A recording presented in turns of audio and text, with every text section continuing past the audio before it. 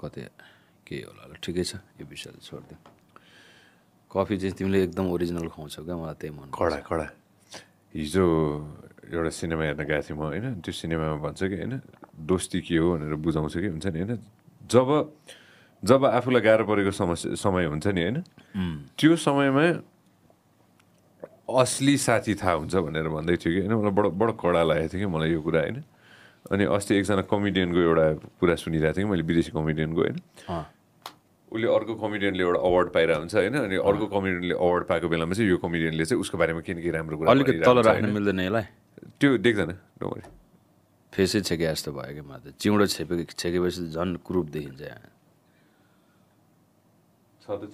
ए छैन है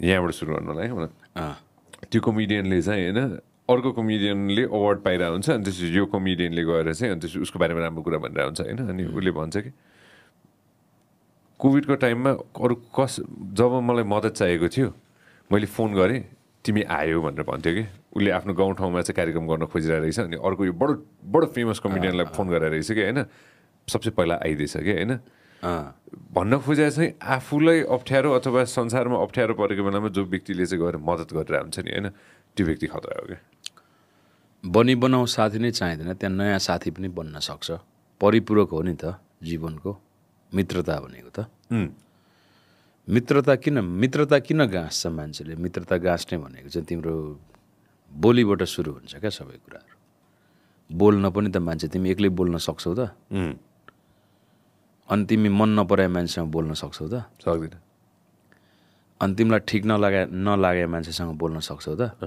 सक्दैनौ नि त हाँस्ने बोल्ने रमाइलो गर्ने भनेको त मित्रता अब कोसँग कतिको दूरीको मित्रता कोसँग कतिको खुल्न सक्ने कोसँग कतिको आफ्नो अन्तर्मनको कुराहरू आफ्नो पर्सनल थिङहरू सेयर गर्न सक्ने त्यसको दायरा हुन्छ त्यो समयले क्रिएट गर्ने कुरा हो होइन अनि मित्रता भनेकै एक अर्काको परिपूरक हुनको लागि बनिने चिज हो क्या मान्छेले यहाँ ल्याएर स्वार्थ भन्ने शब्द ल्याएर हाले हुन्छ स्वार्थ चाहिँ कतिखेर हुन्छ मित्रतामा भने एकजना मित्र चाहिँ भगवान् जस्तो होइन एकजना मित्र चाहिँ भक्त जस्तो अनि एकजना मित्र चाहिँ लिइरहने के खालि सहयोग मात्रै लिइरहने नदिने के कहिले एकजना मित्र चाहिँ सहयोग गरिरहने अनि यो लङ टर्म जब हुन्छ नि अनि त्यहाँ चाहिँ अनि स्वार्थको कुराहरू सुरु हुन्छ नभए गिभ एन्ड टेक चाहिँ बराबरी भयो भने दिन र रातमा कसैले केही उ गरेछ त मतलब गुनासो गरेछ त हे दिनै भएन दिनै लामो भएन राति पो भयो त राति छोटो हुनु पर्थ्यो दिन लामो हुनु पर्थ्यो अथवा राति लामो हुनु पर्थ्यो दिन छोटो हुनु पर्छ भनेर कसैले अहिलेसम्म गुनासो गरेर देखाएको छौ त छैन नि त्यसको टाइमिङ र ब्यालेन्स एकदम चेक एन्ड ब्यालेन्स छ क्या मित्रतामा पनि त्यो कुरा चाहिन्छ क्या चेक एन्ड ब्यालेन्स एकदम चेक एन्ड ब्यालेन्स गर्ने भनेर होइन क्या त्यो नेचुरली नै प्राकृतिक रूपमै त्यो चाहिन्छ क्या अटोमेटिकली चाहिन्छ क्या होइन क्या इन्ट्रेस्टिङ कुरा त्यो अस्तिको कुरा हो कि हनी सिंह नेपाल आउँदाखेरि त्यो कन्सर्ट पाएको थियो होइन अनि फोटो देखाउनु केही देखायो हुन्छ अनि त्यो ब्याक स्टेजको कुरा कि होइन मेरो एकजना मित्रले चाहिँ मलाई होइन सुन्न मलाई एउटा पास दिएन एकछिनको लागि भनेर भन्यो कि होइन अनि म उता के अरे त्यो क्राउडतिर गएर आउँछु भनेर भने होइन भइहाल्छ नि भनेर मैले उसलाई पास दिएँ होइन ऊ क्राउडतिर गएँ तर ऊ फर्केर आएन कि त्यो पासै मसँग छैन कि अहिलेसम्म हुन्छ नि होइन जुन मलाई राख्नु मन थियो होइन यस्तो पनि होला अब कतिको मित्र हो त तिमीले पास दिनेसम्मको मित्र भने चाहिँ तिम्रो तर्फबाट त अब धेरै क्लोज नै देखियो होइन बडो क्लोज मित्र होइन तर अब उसले फिर्ता नदिइसकेपछि चाहिँ होइन मैले यसो सोचेँ अब यसको अर्को पालि भर पर्ने कि नपर्ने त पास चाहिँ पर्मानेन्ट पास थियो क्या होइन त्यो मात्र पनि त्यसरी भन्न खोजेँ कि मैले होइन अब भरोसाको कुरा आयो कि होइन यहाँ आएर एक हिसाबले यस्तो नि हुनसक्छ अब त्यो एकदमै इभेन्टको माहौलमा ऊ कतै न कतै भुलियो कि इन्जोय भयो होला उसले रैला गर्न थाल्यो कतै न कतै गयो उसले होइन त्यो मित्रता यति गहिरो छ कि त्यो उसले त्यो के फरक पर्दैन भन्ने हिसाबले ऊ त्यतिर लाग्यो यसरी बुझौँ न एउटा एकदमै ग्रान्ड इभेन्ट भइरहेको थियो त्यसको एक्सेस अब ब्रोको मित्रलाई थिएन, एकदमै जटिल परिस्थितिमा भएको थियो होला। फोन गर्यो, ट्राई गर्यो, पास पाएपछि उसले फुल इन्जोय गरेर बस्थ्यो। उसले मजाले इन्जोय गर्यो। त्यसमा त्यो धेरै ठुलो कुरा केही पनि छैन। हामी पनि पास पाएर गयो भने त्यो नि कहाँ मित्र जाँडखान ठाउँमा गएर थियो। हुनसक्छ नि अब एक्सेस मात्रै पाएर अरू कसैलाई भेट्ने केही पनि हुनसक्छ, अथवा अरू कुनै ग्यादर पनि हुनसक्छ। ओहो, मैले यसैमा जोड्न खोजेँ कि होइन, एक्ज्याक्टली मैले बुझेँ कि होइन, यसलाई पोजिटिभतिरै लान खोजेँ कि मैले होइन, सकारात्मक लिनु। हामी भुल्छौँ नि त, हामी कतै न कतै भुल्यौँ नि त होइन। धेरैजना साथीहरू आजको दिनमा, अब यसलाई कन्टेक्स्टमा मिलाउँछु होइन, आजको दिनमा पोलिटिक्समा पनि धेरैजना साथीहरू भुलिनु भएको छ कि जस्तो लाग्यो कि मलाई होइन। त्यो अब के भन्ने त्यसलाई, त्यो शब्द मैले सोचेको शब्द मैले भन्न मिल्दैन होइन। त्यो कतै न कतै त्यो बगिरहेको बेलामा कतिजना चाहिँ भुल्दै गयो हो कि गर्नुपर्ने कुराहरू चाहिँ नगरेर अर्कै बाटोतिर चाहिँ लाग्यो हो कि बाटै त्यही हो कि होइन। स्पेसिफिक मित्रतामा चाहिँ एउटै मात्रै बाटो हुन्छ, एउटै मात्रै डेस्टिनेसन हुन्छ। जे गर्दा पनि एकजना मात्रै मित्र चाहियो। तर मान्छेले अब दर्जनौँ मित्र बनाए हुन्छन् नि त। अनि एउटा मित्रबाट लिएर अर्को मित्रमा गएर इन्जोय गर्ने पनि हुनसक्छ। सपोज अब म कुनै पार्टीमा सामेल हुनु पर्नेछ होइन, म त्यो पार्टीमा चाहिँ विथ इन्भेस्ट थोरै बहुत पैसा लगानी गरेर चाहिँ म त्यहाँ एटेन्ड गर्नुपर्ने छ, मसँग पैसा छैन, के पनि छैन। त्यतिखेर मैले अब सञ्जयसँग यार मलाई गाह्रो परिरहेको छ, मलाई अति पैसा सापट देऊ न यार भनेर, अनि के तिमीले दिँदाखेरि त उसलाई गाह्रो पऱ्यो यार, कस्तो अप्ठ्यारो परिरहेछ नि त पैसाको भनेर दिन्छौ नि त होइन। म गरेर रमाइलो गरिदिइरहन्छ, अनि यो त रमाइलो गर्न पैसा मागेर छ भन्नु त भएन नि त होइन। हामी विभिन्न मान्छेहरूसँग जोडिएको हुन्छ। यसरी सोचौँ न, उसले आफूलाई चाहिँ यो सबै कन्टेक्स्टहरू बिर्सेर के सोचौँ भने, सञ्जय मेरो साथी हो, उसँग मैले एउटा सहयोग सपोर्ट मागेँ भने चाहिँ म आजको माहौलमा एक्सेस पाउँछु भनेर उसले ट्राई गरे हो। अनि ऊ ह्याप्पी भयो, अनि उसको खुसीको त्यो दिनको खुसीको कारण चाहिँ सञ्जय बन्न सक्नु पनि त ठुलो कुरा हो नि। अब यसलाई धेरै लम्बाउनु भन्दा होइन, खुसीको लागि मैले त्यही भने अर्काको खुसीको लागि, अरूको खुसीको लागि होइन, आफू कतिसम्म जाने हो र त्यो व्यक्तिले चाहिँ तिम्रो खुसीको लागि चाहिँ कतिसम्म जान्छ कि जाँदैन भन्ने कुरा हो। त्यो चेक एन्ड ब्यालेन्स। त्यो पास एकदमै इम्पोर्टेन्ट हो। त्यो अब रिटर्नै गर्नुपर्ने अवस्थाको पास हो भनेपछि यसो मित्र त्यो पास यसो पाउँ न त भनेर एकल यसो हान्दा नै हुन्छ, अहिले ठोक्दा नै हुन्छ होइन। यो कुरा कन्टेक्स्ट चाहिँ कहाँबाट मैले मिलाउन खोजेको भन्दाखेरि चाहिँ होइन, कतिजनाले आजको दिनमा होइन, यो त रमाइलोको रहिलाको कुरा भयो होइन, तर नन रहिलाको कुरामा चाहिँ होइन, साँच्चीकै हुन्छ नि होइन, देश बदल्ने कुरामा चाहिँ आफूलाई के लाग्छ आजको दिनमा भइरहेको कुराहरू? अब नेपालमा जति पनि घटना परिघटना हुन्छ, हामी त्यसको जिस्ट पत्ता लगाउन, त्यसको जरासम्म पुग्ने हामीसँग कुनै पनि एक्सेस छैन होइन। हामीले पनि त्यसमा जोडिएका संयन्त्र सूत्रहरूसँग ए हो र, ए हो है, ए है, ए हो र भन्ने बाहेक हामी यदि पुग्न खोज्यौँ भने पनि त हामीले कि कसैलाई भेटेर सोध्नु पऱ्यो, कि कस संयन्त्रलाई फोन गर्नु पऱ्यो, कि चाहिँ के हो भनेर बुझ्नु पऱ्यो नि त। बुझ्दाखेरि पनि त्यो संयन्त्रले पनि त्यसरी नै सुनेको कुराहरू मात्रै हामीलाई सुनाउने हो नि होइन। अनि जति पनि घटना परिघटना अब सामाजिक रूपमा एउटा समाचारको रूप लिन्छ। म चाहिँ सुरुमा एकदमै अन्ध भएर आँखा चिम्लेर फ्याट्टै विश्वास गर्दिनँ, किनभने कति कुराहरू भेरिफाइड हुने कुराहरू पनि हुन्छ। अनि फेरि एकदम आँखा चिम्लेर त्यसलाई म इग्नोर पनि गर्दिनँ क्या होइन। अब दुइटै कुरालाई म एकदमै, अहिले म मध्यस्थ अवस्थामा छु। हिजोको घटनालाई लिएर भनेको होला होइन, यो जुन अडियो काण्डको होइन। अनि यो विषयमा म अहिले मध्यस्थ अवस्थामा छु। यसको जरासम्म म पुगेको छैन। यसलाई प्रहार गर्न चाहने व्यक्तिहरूले यो आएको 1 सेकेन्डदेखि नै अब अनेक तरिकाले प्रहार गर्न चाहिँ एकदमै उद्यत भइराखेको देख्छु। अनि यसलाई प्रोटेक्ट गर्न चाहने, यस्तो चिजहरू आउनु हुँदैन, यो नराम्रो चिज हो अथवा यी सम्बन्धित पक्षबाट यो प्रकारको घटनाहरू चाहिँ हुन सक्दैन भन्ने सोच राख्ने विश्वास राख्नेहरूले चाहिँ यो चाहिँ फसाउन गरिएको चिज हो भन्ने वेबाट आफ्नो विचार राखिरहनु भएको छ। अब अहिले त जे कुराको पनि त भेरिफाइड हुन्छ नि त सञ्जय, होइन? भेरिफाइड भएर आधिकारिक रूपमा जे धारणा बाहिर आउँछ अनि हामी जस्तो मान्छेले चाहिँ त्यो कुरालाई पक्रेर अगाडि बढ्ने हो क्या। समय के 3-4जना मान्छेहरू टेबलमा बसेर कुरा गरेर मैले सुनेको थिएँ होइन। जुन टेबलमा चाहिँ एकजना व्यक्तिले चाहिँ के भन्छन् भन्दाखेरि चाहिँ अङ्ग्रेजीलाई नेपालीमा ट्रान्सलेट गर्न खोजिरहेको छु मैले होइन। अनि यो बडो फेमस एक्टर हुनुहुन्छ होइन, बडो फेमस हामीले त्यो कतै न कतैबाट यो व्यक्तिको अनुहार हामीले बच्चादेखि देखिरहेको होइन, कतै न कतैबाट होइन।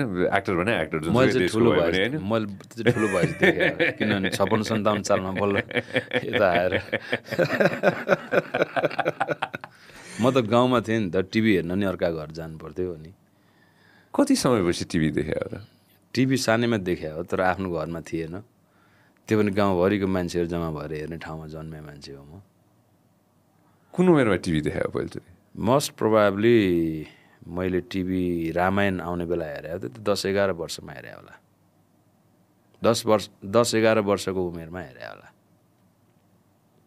हामीले भने मैले त्यसको मतलब म त्यो शब्द फिर्ता लिएँ त्यसो मैले है। सञ्जयले मैले फिर्ता लिएँ, मैले त्यो शब्द फिर्ता लिएँ होइन मैले। अनि यो एक्टरले चाहिँ के भने भन्दाखेरि जे कुरा पनि हुन्छ स्टिल अहिले पनि घर घरमा टिभी छैन त्यो ठाउँ अहिलेसम्म छैन। त्यहाँ छैन प्राय। सर्लाहीमा हातमा मोबाइल सर्लाही एक्ज्याक्टली कता हो कुरा? हजरिया भन्ने ठाउँ हो नि। हजरियामा हजरिया अहिलेसम्म नि, तर मोबाइल छ। एकदमै धेरै रुचि राख्ने होइन। अब एकदम बेलुका इन्टरटेन पनि गर्नुपर्छ, दिउँसभरि खेतमा काम गरेपछि भन्ने त्यो जीवनलाई चाहिँ काम र मनोरञ्जनसँग मिसाएर लानुपर्छ। जीवनमा स्फूर्ति चाहिन्छ, मनोरञ्जन चाहिन्छ, इन्जोय गर्नुपर्छ भन्ने मान्छेहरू यता कता राखेका छन् होइन। नभए चाहिँ गाउँको कुरा गर्दैछु है मैले, बजार एरियाको कुरा गरेको होइन। स्पेसिफिक गाउँ जहाँ खेती गरिन्छ, किसानहरूको बसोबास हुन्छ, त्यो ठाउँमा चाहिँ अझै पनि जीवनशैली चाहिँ आजभन्दा 25-30 वर्ष अगाडिकै शैलीकै छ क्या। बिहानै उठ्ने, खेतमा हलो नार्ने, दिनभरि काम गर्ने, दिउँसो आउने, लन्च गर्ने होइन, अब भात खाने भनौँ न होइन। अनि एक निन्द्रा सुत्ने, फेरि मेलामा जाने, फेरि कोदालो हान्ने, अब सिँचाइको कुराहरू, गोडमेलको कुराहरू, घाँसपात, मेलापात गर्ने, अनि फेरि घरमा आउने, बेलुका भात पकाउने, खाने, फेरि सुत्ने। त्यही दैनिकी छ क्या प्राय आजको दिनसम्म नि। मेरो गाउँमा चाहिँ मैले प्राय त्यही देख्छु है। कहिलेका फर्केर जाँदाखेरि यही वर्ष अस्ति भर्खर गयो। अनि नयाँ पुस्ताहरू चाहिँ त्यहाँबाट अब कति भाइहरू भतिजाहरू चाहिँ अब छैन, सहर पसेको अवस्था छ, कति चाहिँ विदेश गएको अवस्था छ। अनि उनीहरूको चाहिँ जीवनशैली अलिकति त्यो ट्रेडिसनल जीवनशैली भन्दा अलिकति फरक तरिकाले बाँच्नुपर्छ भन्ने म देख्छु क्या। अब सामाजिक सञ्जालमा उनीहरूले लेखेको स्ट्याटसहरू, उनीहरूका फोटो पिक्चरहरू भयो होइन, स्ट्याटसहरू भयो, अब त्यो के भन्छ वार्डरोबहरू भयो होइन, ड्रेसअपहरू हुन्छ नि उनीहरूको। मतलब उनीहरू चाहिँ त्यही ठाउँमा त्यसरी नै ट्रेडिसनल लाइफ हामी बाँच्नु हुँदैन, हामी चाहिँ अलिकति उड्नुपर्छ, अलिक खुला आकाशमा उड्नुपर्छ भन्ने खालको त्यो फिल हुन्छ मलाई। त्यो राम्रो पनि कुरा हो। अघि नै भन्दाखेरि गाउँमा टिभी छैन तर टिकटक पुगेछ, मोबाइल फोन पुगेछ। टिकटक पनि पुरानो जेनेरेसनमा छैन क्या, एकदमै नितान्त नयाँ जेनेरेसनमा त छ होला, आइएम स्योर छ होला टिकटक, एकदम छ, स्योर छ नि। म अस्ति कस्तो यो भनेपछि मलाई झट्ट उ भयो, म लेटेस्ट कतै गएको भनेको अनलाइन अफलाइन भन्दिनँ होइन, एकदम रेगुलर अनलाइन छ। गाउँमा बस्ने हाम्रो जति पनि भाइ भतिजाहरूसँग म भन्दिनँ, तर अफलाइन भए पनि 2 दिन पछाडि भयो नि त्यो एक्सेस पुग्छ क्या त्यहाँनिर। टिकटक छ, कतै न कतै केही न केही तरिकाले पुग्छ क्या त्यो। हामी लगभग 4-5 घन्टा हिँडेर चाहिँ मनोकामनाबाट फर्किँदै थियौँ होइन। अनि मैले बिर्सेँ त्यो गाउँको नाम, मलाई थाहा भइदिएको म भन्थेँ होला अहिले होइन। अनि हामी पानी परिरहेको थियो सिमसिम, अनि त्यसपछि हामी अन्डा चौचौ खाँदै थियौँ बाहिर म होइन। अब पानी अलिकति थमेला अनि जाउँला भनेर छाता किनियो 2टा त्यही गाउँमा छाता किनियो होइन अनि एउटा सानो नानीले टिकटक चलाएको मजाले एकछिन त्यो नानीको टिकटक पनि हेरियो कि अनि यसो त्यो नानीले टिकटक चलाएको हेरेँ अनि यसो दायाँ बायाँ हेरेँ मजाको पाखाहरू छन् होइन तल एकजना दाजु ठ्याक्क अलिकति तल यो भिडियो पनि मैले पठाइदिएँ जस्तो लाग्छ देखाऊ है सबैजनालाई भिडियो केही दिन अगाडि पठाइदिएँ मैले भिडियो तिमीलाई होइन तल गोरु जोत्रिनु भएको छ होइन ठ्याक्क तल दुईजना दाजुहरू हुनुहुन्थ्यो होइन अनि नानीले टिकटक यता चलाइरहेछ कि त्यो धेरै डिस्टेन्स छैन कि त्यो जुन ठाउँमा चाहिँ गएर चाहिँ त्यहाँ चाहिँ के अरे मकै होला जस्तो लाग्छ मलाई होइन दाजुले फाल्दै हुनुहुन्छ होइन अनि त्यो नानीले टिकटक यहीँ त्यो धेरै पनि छैन कि लगभग 10-15 फिट मात्र होला कि होइन 20 फिट होला बेसीमा बेसी भनौँ न होइन नानीको हातमा चाहिँ मोबाइल छ अनि टिकटक छ कि त्यो कस्तो त्यो टेक्नोलोजी होइन त्यहाँ पुगेको पनि छ र टेक्नोलोजी त्यहाँ एक हिसाबले भन्नुपर्दाखेरि पुर्याउन सकिँदैन कि फेरि त्यहाँ ट्र्याक्टर चलाउन मोस्ट प्रब्ली सकिँदैन होला कि होइन त्यो समय के समय अहिले जति पनि देशमा बाँझो बारीहरू छ बाँझो बारी छोडेर युवाहरू चाहिँ परदेश हुनु भएको छ त्यो सबै बाँझो बारीमा चाहिँ त्यसरी नै दाइहरूले भाइहरूले आधुनिक तरिकाले कृषि उपार्जनको लागि काम गर्ने अनि छोरीको हातमा एउटा राम्रो मोबाइल होइन छोरीको हातमा एउटा राम्रो मोबाइल छोरीको हातमा इन्टरनेट पनि छ टिकटक पनि छ मकै नै जस्तो लाग्यो मलाई मकै नै हो नि टिकटक पनि छ होइन अर्को भिडियो देखाउँछ छ कि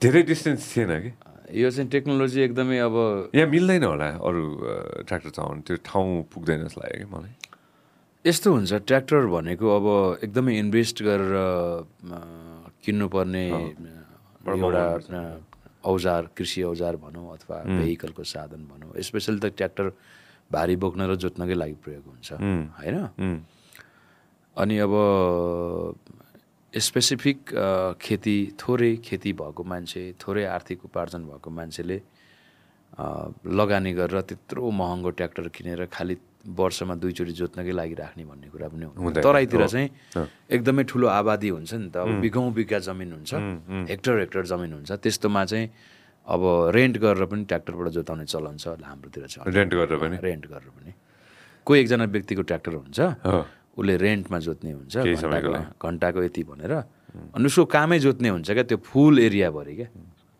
सरी मैले अघि टिभी भने होइन मैले रियलाइज गरिनँ गल्ती होइन त्यसमा सरी भन्नुपर्ने कि कुरा नै छैन नि त्यो त हामीले बाँचेको जीवन हो नि यहाँ फर्केर आउँदाखेरि त्यो एक्टरले चाहिँ समय भनेर भनेको थियो कि समय तिमी जस्तो सुकै परिस्थितिमा तिमी भए पनि जस्तो सुकै खाल्डोमा तिमी छिरे पनि होइन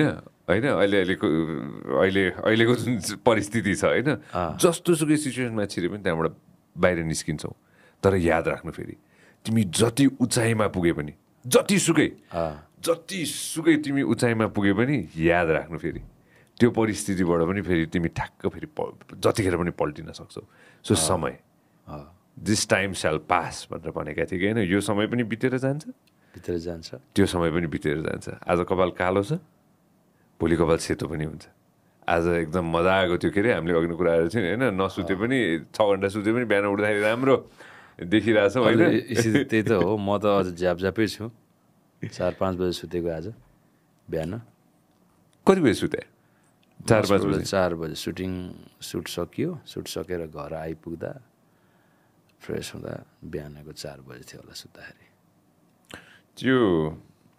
त्यो त्यतिखेर टिभी थिएन होइन यो कन्टेक्स्टमा ठ्याक्कै अलिकति जोडिहाल्छ मेरो गाउँको रियालिटी चाहिँ के हो भने मैले मोस्ट प्रोभाब्ली 11-12 वर्षको उमेरमा रामायण भन्ने सिरियल त्यो पनि ब्ल्याक एन्ड व्हाइट टिभी अब नाम नतोकौँ गाउँमा समूहको घरमा सबै गाउँले बसेर हेरेको ठाउँमा म पनि पछाडि उभिएर त्यो अब राम्रोसँग स्क्रिन पनि देखिँदैन थियो होइन झिँगा जत्रो क्यारेक्टरहरू देखिने होइन त्यो पनि बुझा जस्तो गरेर ढान गरेर ब्याकग्राउन्ड म्युजिकमा आउने आफै हेरे अब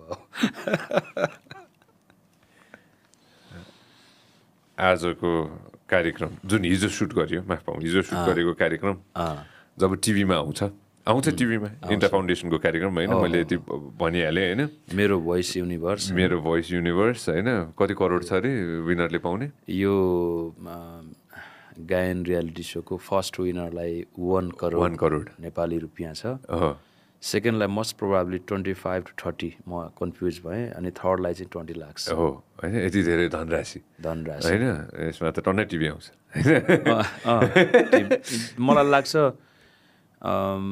जति पनि रियालिटी सोहरू भइरहेछ अनि रियालिटी सोमा विनर भइसकेको ताज जितिसकेको मान्छेलाई फेरि स्ट्रगल गर्नुपर्छ क्या अब यो सोले चाहिँ जो विनर हुन्छ त्यो मान्छेलाई एटलिस्ट घर नदेला होइन गाडी नदेला तर उसको करियरमा उसले यदि बुद्धि पुर्याउने र जान्ने हो भने ऊ मरेर जाँदाखेरि चाहिँ नेपाली सङ्गीतमा उसको नाम अजर अमर हुने गरी काम गर्न सक्ने उसलाई आर्थिक अवस्था किनभने अन्ततगत मान्छेको जीवनमा एकदमै ट्यालेन्टसँग पैसा हुँदैन भन्ने नै छ नि त नेपालमा कस्तो राम्रो प्रतिभा छ तर यो भाइलाई खै कतैबाट सपोर्ट भएन भन्ने कुराहरू हामी ज्यादा सुन्न पाउँछौँ नि एटलिस्ट त्यो परिस्थितिबाट चाहिँ छुटकारा पाउने अवस्था छ अनि त्यसले चाहिँ एउटा नयाँ प्रतिभाहरूलाई इन्करेज पनि गर्छ ओहो गायनमा पनि त लाइफ रहेछ नि त हो त जित्न सक्दा त जिन्दगी रहेछ नि त भनेर त्यो कुराप्रति चाहिँ इन्करेज एउटा प्र्याक्टिस गर्ने होइन त्यसलाई सैद्धान्तिक हिसाबले त्यसलाई एउटा स्टडीको विषय बनाउने अनि फर्स्ट नहोला तर कम्तीमा फर्स्ट हुन्छु अथवा म जित्छु अथवा म राम्रो कलाकार हुन्छु भन्ने कुराको लागि चाहिँ इन्करेज गर्छ नै भन्ने जस्तो लाग्छ मलाई टिभीमा यो कार्यक्रम आउँदाखेरि आफ्नो गाउँमा होइन टिभीमा कार्यक्रम आउँदाखेरि त्यो जो आजको शिव छ त्यहाँ बसेर होइन अलि टाढा टिभी अलिक ठुलो होला होइन अलिक क्लियर देख्ला उसले होइन अलि एचडी के अरे अर्को 4K 8K क्वालिटी होला होइन त्यो देखिरहेको शिवलाई के भन्ने त आजको दिनमा अब सामान्य रूपले अहिले सामाजिक सञ्जालमा देखिराखेको शिव परियार मात्रैलाई हेरेर भन्दाखेरि चाहिँ अब त्यही हो अब 5-7 हजार गायकको लिस्टमा भएको एउटा अब 7औं हजारको पनि अन्तिम नम्बरमा भएको एउटा गायक मात्रै भन्ने तर अब जीवनलाई साँच्चीकै गम्भीरतापूर्वक लिने र जीवनमा प्रगति चाहने आफ्नो पुस्तामा जस्तो किसिमको जीवन बाँचिरहेको अवस्था थियो हिजोको दिनमा त्यसलाई चाहिँ रेभोल्युसन गरेर एउटा परिवर्तित जीवनशैली एउटा पुस्तालाई चाहिँ एउटा स्थानबाट अर्को स्थानको जीवनशैली बाँच्नको लागि चाहिँ मैले जति सङ्घर्षहरू गरेँ र अब जति सङ्घर्षहरू गर्नुपर्छ त्यो मनन गरेको छु त्यो कुरालाई हेर्दाखेरि चाहिँ प्रत्येक नेपालीको जीवनमा त्यो एउटा राम्रो विषय बन्न सक्छ होइन अब एकदमै जीवनलाई गम्भीर रूपमा लिने जीवनमा चाहिँ जीवनमा एउटा प्रगति चाहने प्रगतिशील मान्छेहरू जीवनलाई एउटा अर्कै उचाइमा लगेर बाँच्न चाहने म जन्मे म चाहिँ यो माटोको धरतीको बोझ हुनु हुँदैन म केवल खान सुत्न मात्रै जन्मेको होइन मेरो जिम्मेवारी छ मेरो जिम्मेवारी चाहिँ म आफैप्रति छ मेरो परिवारप्रति छ मेरो समाजप्रति छ मेरो राष्ट्रप्रति पनि छ र समग्र मानव जगतकै लागि मेरो जन्म भएको हो र मैले सानो ठाउँसम्म नै मात्रै किन नहोस् मैले चाहिँ म जन्मनुको एउटा मानवीय सार्थकता पुरा गर्नुपर्छ भन्ने सोच राख्नेहरूको लागि चाहिँ शिव परियार भनेको मैले यदा अन्त पनि भनेको थिएँ सर्लाहीको आबादी जग्गामा एउटा टन्टलापुर घाममा अहिले अब वैशाख महिना लाग्छ वैशाख महिनामा सर्लाहीको उखुबारीको बिचमा उभिएर अनि शिव परियार बन्ने सपना देखेर त्यहाँबाट सोच्न सुरु गर्नुपर्छ त्यो कुन शिव परियार भने जसको घरमा टिभी छैन होइन अनि जसले आफूले चाहेको लगाउन नपाउने अवस्था छ आफूले चाहेको खान नपाउने अवस्था छ होइन एउटा न्यून मध्यमवर्गीय परिवारको पृष्ठभूमि छ होइन अनि त्यहाँबाट शिव परियार बन्ने सोच्यो भने अनि बल्ल रियल शिव परियारलाई चिनिन्छ क्या अहिले काठमाडौँको छतमा बसेर फेसबुकमा फोटो हेरेर कहाँ शिव परियार चिनिन्छ चिनिँदैन नि हाम्रो मित्र त यसै कारण गइरहेछ नि जो एकजना सानो नानी होला होइन जसले बसेर अहिले आफ्नै गाउँमा अथवा कुनै गाउँमा बसेर चाहिँ अहिले होइन टिकटकमा यो क्लिप हेरिरहेछ अरे सपोज होइन सपोज हाइपोथेटिकल कुरा गरौँ न होइन त्यो नानीलाई के भन्ने त जो नानीलाई सपना छ कि म गाउँछु म एज शिव परियार इक्विभ्यालेन्ट अथवा होइन भविष्यमा गएर चाहिँ शिव परियार भन्दा पनि एकदमै फेमस आर्टिस्ट बन्नै पर्छ अब शिव परियारको लेभलको मेहनतले कहाँ पुग्दैन नि होइन त्यो नानीलाई के भन्ने त म के भन्छु भने ज्यादातर क्षेत्रहरू चाहिँ पिआरले चल्छ क्या नेटवर्कले चल्छ होइन सङ्गीत भनेको के हो त पर्फर्मिङ आर्ट हो पहिला बुझ्नुपर्ने कुरा यहाँ सङ्गीत के हो त भन्दा वायु हावा सञ्जयको श्वास प्रश्वास आँखाले देखिन्न नि त सञ्जयले यहाँ केही राम्रो कुरा बोल्यो भने पनि त्यसलाई कसैले छेक्न सक्छ त रोक्न सक्छ त एउटा प्लेटफर्ममा रोक्न सकिएला तर आवाज त थुन्न सकिँदैन नि वायुलाई थुन्न सकिँदैन नि त यो आवाज भनेको पनि वायु हो क्या वायु यत्र तत्र सर्वत्र छ अक्सिजनलाई हामीले आँखाले देख्छौँ त देख्दैनौँ नि त तर यत्र तत्र सर्वत्र कण कणमा अक्सिजन छ र त हामी अहिले श्वास प्रश्वास गरिरहेको छौँ मैले भन्न खोजेको कुरा के हो भने तपाईँ जीवनमा व्यक्ति चिनेर कसैसँग सम्बन्ध बढाएर सम्बन्ध बनाएर कुनै संयन्त्रलाई चिनेर अगाडि बढ्ने प्रयत्न गर्दै नगर्नुहोस् यो पर्फर्मिङ आर्टमा तपाईँ यस्तो मान्छे चिन्नुहोस् यदि तपाईँ साँच्चै नै यो क्षेत्रमा आफूलाई अगाडि बढाउन चाहनुहुन्छ भने मार्ग निर्देशक चिन्नुपर्छ एउटा कोही न कोही त चाहियो नि त तपाईँ यस्तो गर्नुपर्छ है भन्ने एउटा सही मार्ग निर्देशक चिन्नु पर्यो पहिलो कुरो दोस्रो कुरो यो साधना र अध्ययनको विषय हो यसलाई गहिरो साधना र अध्ययनको विषय बनाएर गुरु चिन्न सक्नु पर्यो एउटा शुद्ध विशुद्ध सङ्गीतको संस्कारको बाटोबाट अन्धकारबाट उज्यालोतर्फ लान सक्ने एउटा सात्विक गुरु चिन्नु पर्यो जो चाहिँ जिन्दगीभरि गुरु हुन सक्ने क्षमता राखोस् उसका पाउमा गएर आफ्नो शिर राख्दाखेरि चाहिँ जहिले पनि शिर हल्का भएको महसुस हुन सकोस् हो त्यो गुरु चिनेर गुरु शिष्य परम्परा अनुसार सङ्गीतको संस्कारलाई उसले जीवनमा गुफा नै बसेर भूमिगतै बसेर 8-10 वर्ष गऱ्यो भने पनि ऊ जुन दिन उभिएर एक दिन मञ्च टेक्छ नि त्यो दिन मञ्च फाडिन्छ क्या तर सही मार्ग हुनु पर्यो सङ्घर्ष भनेर अब बाटो हिँडेर सङ्घर्ष हुन्छ त अब भोकभोकै बस्दैमा सङ्घर्ष हुन्छ त 2 घन्टा सुत्दैमा सङ्घर्ष हुन्छ हुँदैन नि त्यो राइट पाथमा राइट टाइममा सङ्घर्ष हुनु पर्यो म पनि त्यसरी आएको मान्छे हो मैले पिआर बनाउन थालेको भए मान्छे चिन्न थालेको भए मान्छेको खुसामत गर्न थालेको भए म शिव परियार बन्दिनँ थिएँ जिन्दगी बाँकी छ खुसामत पनि गरौँला होइन मान्छे पनि चिनौँला पिआर पनि बनाउँला बाँकी छ नि जिन्दगी लामो छ नि अब स्टार्ट गर्ने नि सबै कुराहरू तर पहिला त साङ्गीतिक संस्कार र साङ्गीतिक विज्ञता नै चाहियो नि त आफूभित्र हो त्यो कुरालाई चाहिँ अवलम्बन गर्नुहोस् तपाईँ एटलिस्ट 12 वर्ष म त्यो टिकटक हेर्ने सानो बच्चालाई त्यही भन्छु हतार नगर्नुहोस् यता रियालिटी सोमा गएर गीत गाउने यता गएर रुने होइन उता गएर आँसु पुस्ने उता गएर गीत रेकर्ड गर्ने भाइरल हुने यस्तो हतार गरेर आउने साथीभाइहरू हतारमै जानुहुन्छ आफूभित्र क्षमता बनाएर आउनुहोस् तपाईँलाई कसैले ढाल्न सक्दैन तिमीले देखिरहेछौ त सामाजिक सञ्जालमा कति फन्डाहरू दुनियाँ के हेरिरहेछौ त मलाई हेर न भइहाल्यो नि के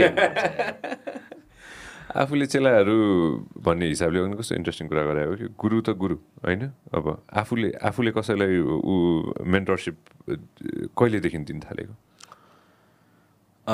मैले 2062-63बाट 62-63देखि पढाएँ 65सम्म इन्स्टिट्युटमै पढाएँ अनि स्कुल पढाएँ लगभग 7 वर्ष जस्तो स्कुल पनि पढाएँ स्कुलमा त अब त्यो एकदमै त्यो के भन्छ त्यसको एकदमै रियर कोर्सको फलोअप हुँदैन स्कुलमा त अब गीतहरू बच्चाहरूलाई इन्टरटेन भयो कम्पिटिसनमा पनि लगेर जिताएर पनि ल्याएँ होइन तर एकदमै पढाएको चाहिँ 2 वर्ष 3 वर्ष पढाएँ होला इन्स्टिट्युटमा एकजना हाम्रो आदरणीय सर हुनुहुन्छ गिटार को गुरु हो उहाँ काठमाडौँ युनिभर्सिटीमा वेस्टर्न गिटार पढाउनुहुन्छ उहाँसँग 1 वर्ष पनि मैले गिटार गरेँ तर मेरो चाहिँ यो बच्चामा फुटबल खेल्दाखेरि यो लेफ्ट ह्यान्डको जोइन्टमा चाहिँ फुटबलले लागेर अब त्यो कलिलो बच्चा बेलाको हात यो मर्क्यो यो मर्केपछि त्यो ससार्ने क्रममा चाहिँ अब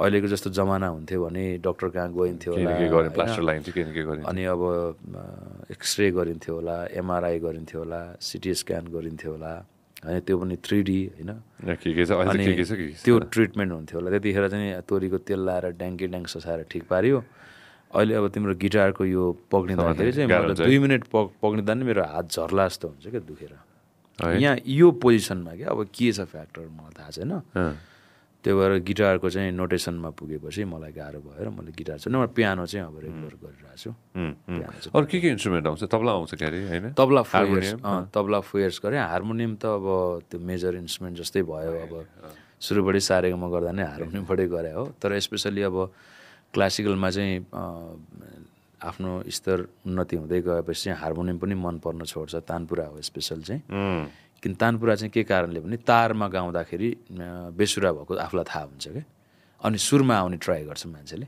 त्यो कारणले गर्दा गिटारमा गाउने सिङ्गरहरू जति पनि नेपालको सिङ्गरहरू हुनुहुन्छ उहाँहरूको गीत जे जस्तो भयो भने बेसुरा हुँदैन नि रिजन त्यही हो क्या त्यो स्ट्रिङ हुन्छ नि त्यसमा स्ट्रिङमा गाउने प्र्याक्टिस हुन्छ क्या अनि बेसुरा भएको ठ्याक्कै थाहा हुन्छ अनि ऊ चाहिँ एकदमै ट्राई गरेर हुन्छ सुरमा आउने त्यो कारणले पनि अब त्यो मान्यता छ क्या स्ट्रिङमा गाउने तारमा गाउने मान्छेहरू चाहिँ बेसुरा लगभग हुँदैन क्या काश मैले बुझ्न सक्थेँ कि मैले त्यो अनेस्टली भने होइन मैले अनेस्टली भने कि यो होइन काश मैले ठ्याक्कै त्यो ग्रास गर्न सक्थेँ कि यो कुरा के होइन जसरी चाहिँ त्यो सुरमा आउने भन्ने कुरा कि होइन मलाई आउँदैन म आउँदैन इन द सेन्स म गीत गाउँदिनँ हार्मोनियम के हुन्छ भने जस्तो हार्मोनियम चाहिँ कस्तो हुन्छ भने एउटा सिङ्गरले जस्तो गजल गाइरहेछ अब जस्तो यो चिजहरू भनेको चाहिँ दाना दाना दाना दाना छुट्टिएर आउनुपर्छ यहाँ त मेरो हार्मोनियम त छैन नि त जस्तो कहाँ थियो भन्ने एउटा गजल छ कहाँ यो आयो नि त सानी दब गबधनी छ यो चिजहरू छ नि त अब यो त धेरै प्र्याक्टिसले आउने कुरा हो नि त यसको समझ पनि चाहियो होइन तर कति मान्छेको चाहिँ न यो आउँदैन क्या यो चाहिँ यहाँबाट आउने गिटकिरी तान भन्छ क्लासिकल म्युजिकमा होइन जब लय बढ्छ त्यस पछाडि त अब तल गमकबाट हान्न सकिँदैन नि त फास्ट चल्दैन नि त अनि जति जति लय बढ्दै जान्छ त्यो नाभिबाट छाती छातीबाट गला गलाबाट यो यसरी आउँदै जान्छ क्या यसरी चल्छ क्या अब यो भनेको यहाँ पार्टबाट आउने चिज हो क्या आउने र यो फरक छ नि त होइन अनि त्यो चिजहरू चाहिँ कसैको चाहिँ कस्तो हुन्छ नि हुन्छ क्या ठ्याक्क आउँदैन क्या कहाँ हुन्छ क्या अनि हार्मोनियम चाहिँ ट्याडा पारिदिन्छ क्या भनेको चाहिँ त्यो हार्मोनियम बजाएर त्यसरी गाएको सुन्दाखेरि चाहिँ मान्छेलाई कस्तो फिल हुन्छ कि भने वा खत्रै गायो यसले चाहिँ साँच्चीकै कहाँ गरे गाइरहेछ भन्ने हुन्छ क्या त्यो चाहिँ झुक्याउन सजिलो हुन्छ क्या कुरा बुझायो तर तानपुरामा त्यो हुँदैन तानपुरामा त त्यही चिज हार्मोनियमलाई स्टप गरेर भोकल रेकर्ड गरिदियो भने कहाँ हुन्छ क्या अब यो सिङ्गिङले त भएन नि त अनि हार्मोनियममा गाउने बानी भयो भने सबैभन्दा समस्या चाहिँ त्यही हो त्यसले आफ्नो कमजोरीलाई छेकिदिन्छ रोकिदिन्छ हातमा हार्मोनियम भयो भने त पुरै फिटेर अब त्यही पर्दा अनुसार नै स्वर घुमाउँदाखेरि भइहाल्यो तर हार्मोनियम नभएको अवस्थामा चाहिँ अनि त्यस्तो गायनको बेला चाहिँ गायन ध्वस्तै हुन्छ चौपट हुन्छ चौपट कति गाइयो हार्मोनियमसँग धेरै गाएँ मैले लगभग हार्मोनियम छोडेको भनेको मस्ट प्रोबाब्ली लिटरली हार्मोनियम बजाएर गाउन छोडेको भनेको 2012बाट हो 12बाट चाहिँ छोड्देँ त्यो गुरुले नै भन्नुभयो 10-11 वर्षपछि मलाई गाउनै गाह्रो भयो क्या मलाई रेकर्डिङमै गाह्रो भयो कहाँ थियो रेकर्डिङ गर्दाखेरि सायद छोडिसकेको थियो होला मैले गुरुले भन्नुभयो तानपुरामा गाउने प्र्याक्टिस गर्नुपर्छ हार्मोनियम भनेको चाहिँ एउटा समयसम्म ठिक छ गानासाना गाउँदाखेरि यसो माहौलको लागि सानो साउन्डमा बजाएर गाउनु ठिक छ तर हार्मोनियमकै भर नपर्नुहोस् तपाईँ तानपुराको पछाडि लाग्नुहोस् भनेर मेरो गुरु चाहिँ फेरि अब चन्दन कुमार श्रेष्ठ हुन्छ पूजनीय गुरुजी म गुरुलाई एकदम श्रद्धा गर्छु है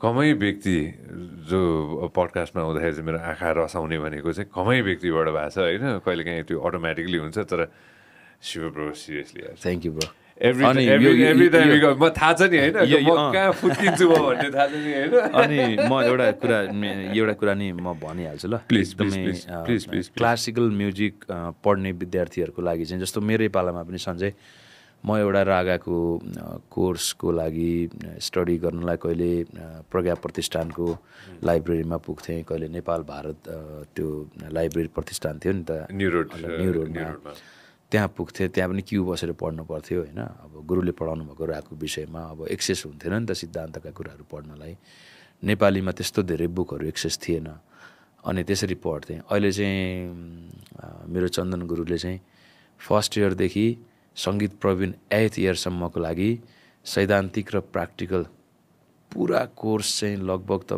यो 25 वर्षको स्टडी र अनुसन्धान पछाडि उहाँले चाहिँ अब यो 1-2 महिनामा अब प्रकाशन गर्दै हुनुहुन्छ यो 3 वर्ष भयो यो चाहिँ नेपाली सङ्गीतको इतिहासमै एउटा शास्त्रीय सङ्गीत पढ्ने र सङ्गीतसँग साक्षात्कार हुनेहरूको लागि चाहिँ एउटा ठुलो चिज आउँदैछ है त्यो पनि म कहिले आउँदैछ यो बुक म सञ्जयलाई खबर गरौँ ल प्लिज एउटा बुक यहाँ पनि राख्नुपर्छ है म यहीँ राख्छु त्यो चाहिँ त्यो हाम्रो नेपाली जेनेरेसनको लागि चाहिँ जसले इस्टर्न क्लासिकल म्युजिक पढ्नलाई रुचि गर्नुहुन्छ उहाँहरूको लागि चाहिँ एउटा एकदमै के साबित हुनेवाला छ क्या त्यो मलाई शब्द आएन भन्नलाई होइन म एकदम खुसी छु गुरुको त्यो प्रोग्रेस देखेर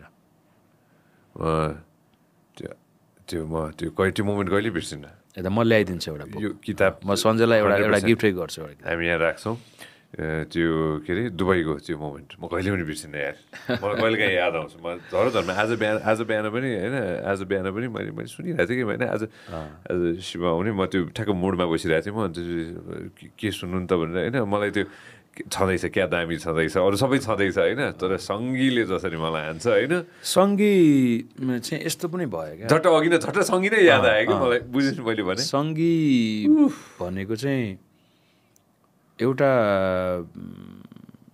के भन्छ एउटा म जतिको सिङ्गरको लागि चाहिँ एउटा अवसर पनि थियो अनि मेरो लागि चुनौती पनि थियो अवसर र चुनौती दुवै थियो अनि त्यो अवसर मैले पाएँ आफूलाई एकदमै लकी फिल गरेँ अनि त्यो अवसरलाई चाहिँ मैले निभाएँ त्यो चुनौतीलाई पनि पुरा गरेँ अनि म जस्तो एउटा वेबाट अगाडि बढेको सिङ्गरको लागि चाहिँ त्यो सङ्गी चाहिँ एउटा हुन्छ नि अब सुगम दाई भूपेन्द्र दाईबाट दिएको एउटा चाहिँ प्रसाद नै जस्तो भएको छ कि मेरो लाइफमा चाहिँ मेरो स्वरलाई जस्टिस गरेको छ त्यो गानाले अनि मैले पनि त्यो गाउनको लागि गाएको छैन क्या अब जीवनमा धेरै कुराहरू हुन्छ नि त्यो सबै कुराहरूलाई मिसाएर त्यहाँ त्यो हिडन छ नि त त्यो होइन हिडन छ होइन अनि जो मान्छे त्यो गति त्यो बाटो त्यो पाथबाट गुज्रेको छ त्यसलाई त्यो चिजले त्यहाँ पक्रिहाल्छ च्याप्पै पार्छ अब तिमी छातीको रोगी छौ भने त तिमीलाई दही सही खाए चिसो भने पक्रिहाल्छ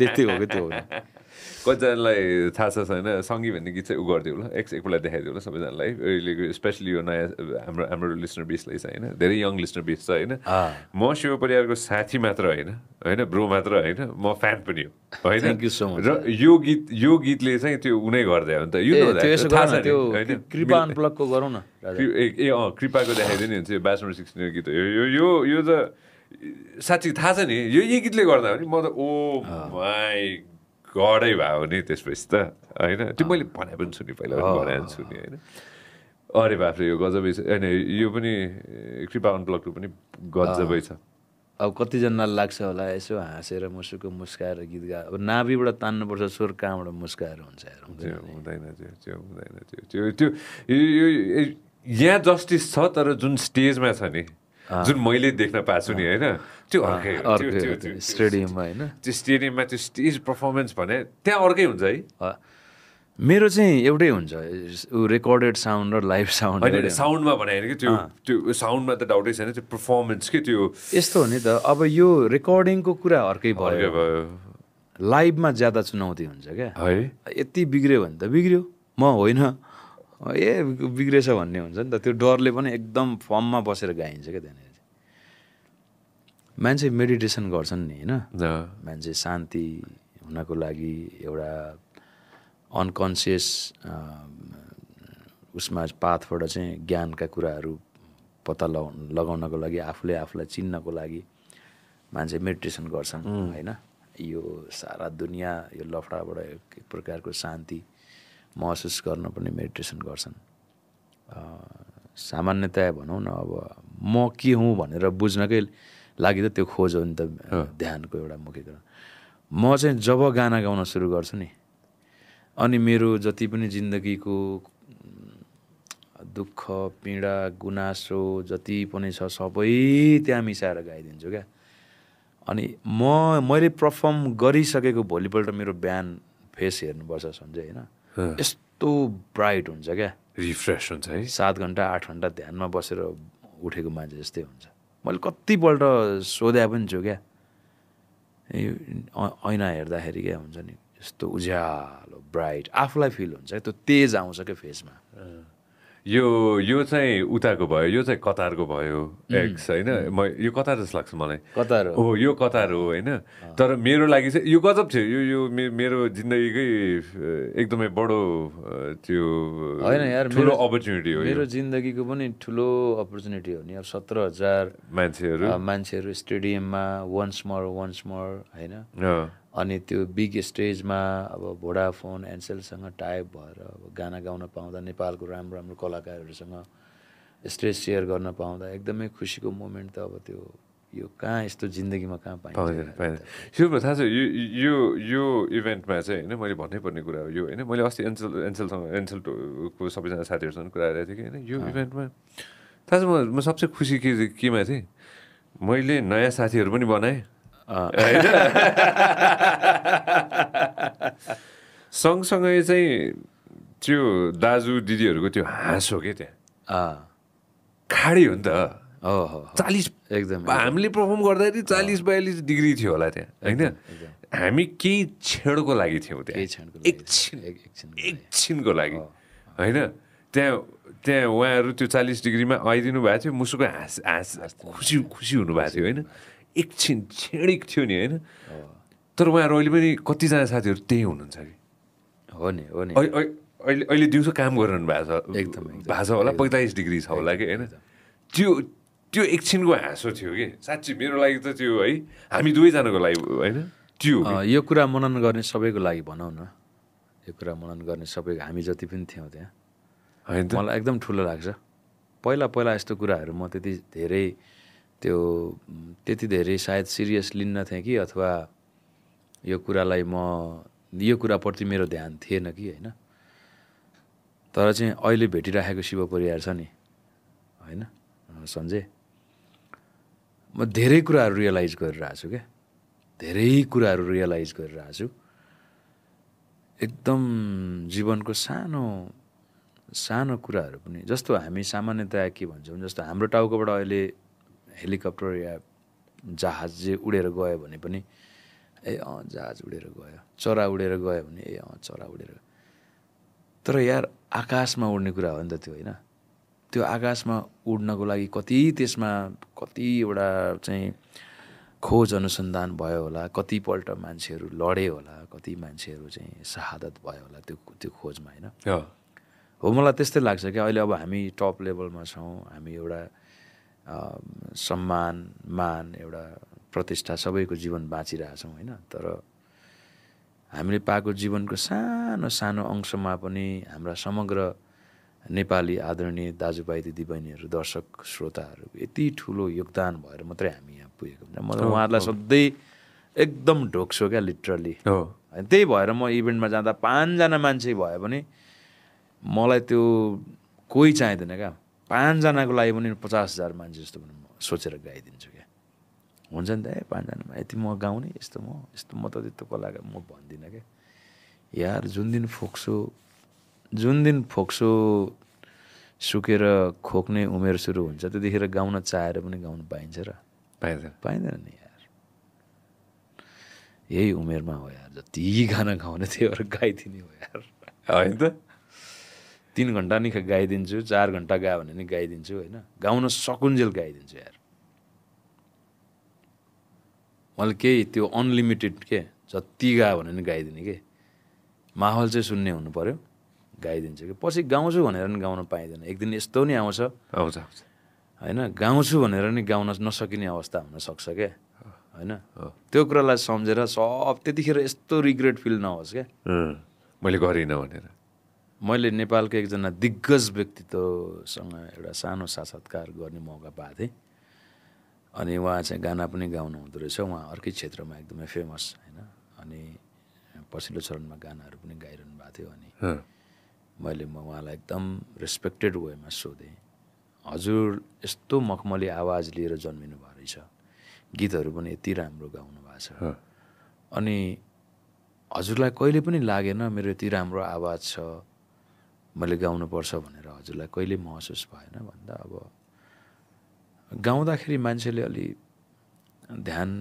नदिए जस्तो फिल भयो अनि साथीभाइबाट पनि गाइराख्नुपर्छ भन्ने खासै त्यस्तो अब इन्करेज भएन एउटा क्षेत्रमा छँदैछ भन्ने भयो अहिले मलाई तिमीले भनेको कुरा साँच्चै रिग्रेट फिल हुन्छ त्यो रिग्रेट भन्ने शब्दले मलाई यस्तो झलास पार्यो है ओ माई गड मैले पनि त्यही उमेरमा गएर रिग्रेट फिल गर्नु पऱ्यो भने त जुरै हुन्छ बर्बादै हुन्छ यार त्यो मेरो लागि स्कुलिङ थियो मलाई सायद भगवान्ले त लाइफमा यस्तो खालको चाहिँ कुरालाई नदोहोऱ्याउनु है भनेर पनि उहाँबाट आशीर्वाद स्वरूप पनि मलाई सम्बन्धित रेस्पेक्टेड लिजेन्ड्स कलाकारको एउटा आशीर्वाद स्वरूप पनि उहाँको बाणी मलाई पर्या हुन सक्छ अथवा उहाँले मलाई चाहिँ बाबु जीवनमा यति धेरै गाऊ है ताकि तिमीले मेरो उमेरमा गएर एउटा रिग्रेट फिल गर्ने अवस्था नआओस् भन्नु र मलाई आज रिग्रेट फिल हुन्छ मैले गाना नगाएकोमा भन्नुमा कुरा त एउटै हो नि त कुरा एउटै होइन एउटा ठुलो आँखा खोलिदिएको महसुस भएको कति मान्छेहरू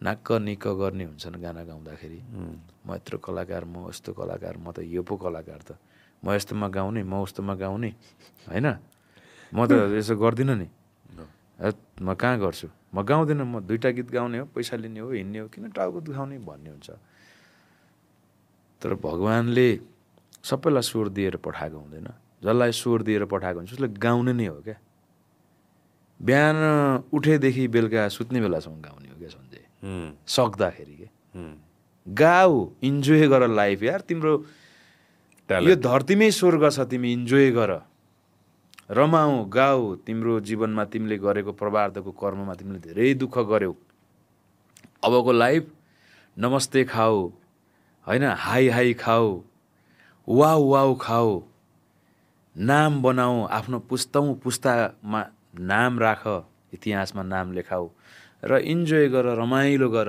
तिमी लाइफ जिङ्गालाला बाँच यार भनेर पठाइदिएको क्या भगवान्ले अनि परमेश्वर म एकदम हजुरप्रति कृतज्ञ छु भन्ने हो गाउने हो एकदम मेहनत गर्ने हो स्वर बनाउने हो राम्रो शब्द छान्ने हो गाउने हो यार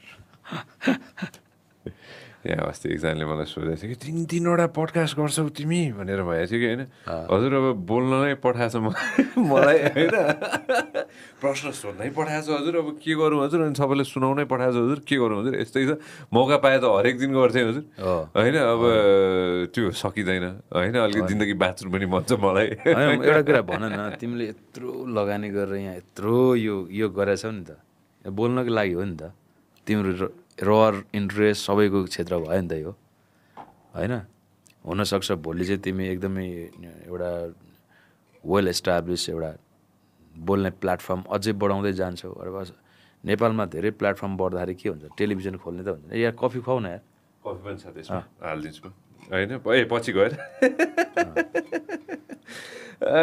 मलाई बाँच्नु मन छ मलाई बाँच्नु पनि मन छ होइन मलाई जिन्दगीमा अलिकति बाँच्नु पनि पर्ने रहेछ कि ए सुन न तिमीले त्यो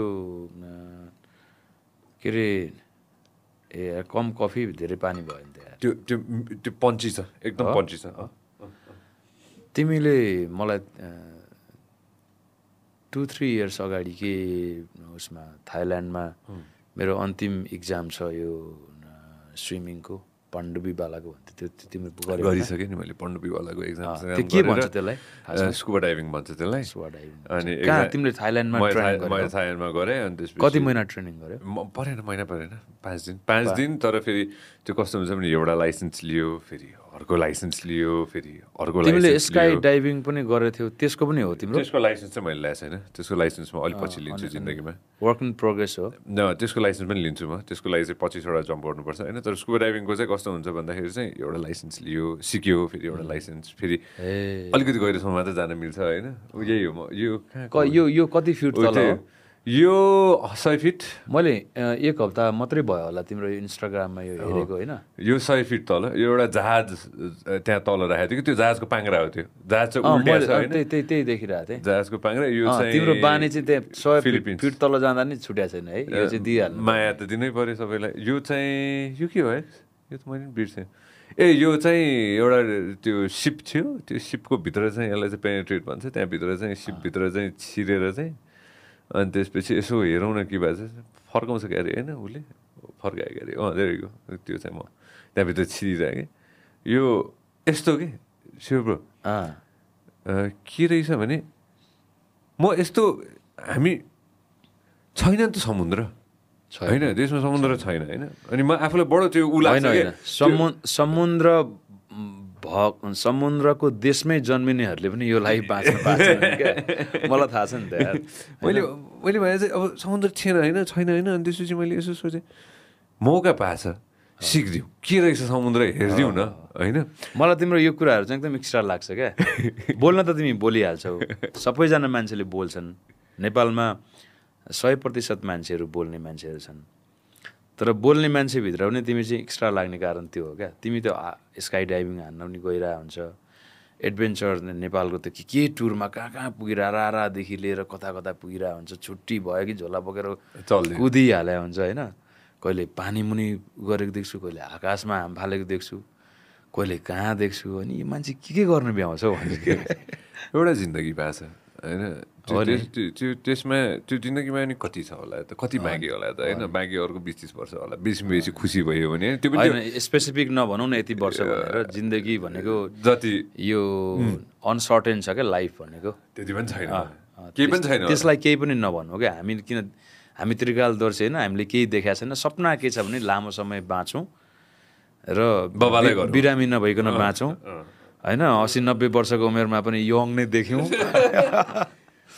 मेरो त बाबालाई गर्नु छ कि होइन अब एउटा मौका पाइन्छ होइन त्यो अनि कसैले यस्तो गरौँ भनेर भन्यो भने मैले धेरै सोच्दिनँ कि मलाई गरिदिउँ ल ठोकिदिउँ ल गरौँ के गर्नु छ ल गरौँ ल जाम हाम फाल्नु भने हाम फाल्नु जस्तो लाग्छ डुबौँ भने डुबौँ जस्तो लाग्छ होइन साथीभाइसँग बसेर गफ गरौँ भने नि हुन्छ जस्तो लाग्छ मलाई चाहिँ त्यो चाहिँ म छोड्न खासै खोज्दिनँ कि तर म बुझ्छु होइन अघि नै मलाई के अरे कार्यक्रम सुरु हुनु अगाडि भनेको कुरा पनि म बुझ्छु होइन त्यो समय आइसकेपछि मेबी अलिकति जिन्दगी अलिकति अर्को मोड लिन्छ होला तर त्यसको पनि इन्जोयमेन्ट लिनु होइन त्यो हरेक कुराहरू नयाँ हुन्छ क्या जस्तो अहिले हामी प्रेजेन्टमा छौँ नि हाम्रो जिन्दगी हाम्रो कुरा जस्तै समय हाम्रो अगाडि बढिरहेछ नि अनि हरेक अगाडिको समयको कुराहरू हामी देख्दैनौँ र त्यो एकदमै हाम्रो लागि सरप्राइजिङ छ क्या मनमा एक प्रकारको मेनुअल त हाम्रो छ अब यस्तो गर्छु यहाँ जान्छु यस्तो गर्छु तर त्यो कस्तो हुन्छ भन्ने कुरा कसैलाई पनि थाहा छैन नि त होइन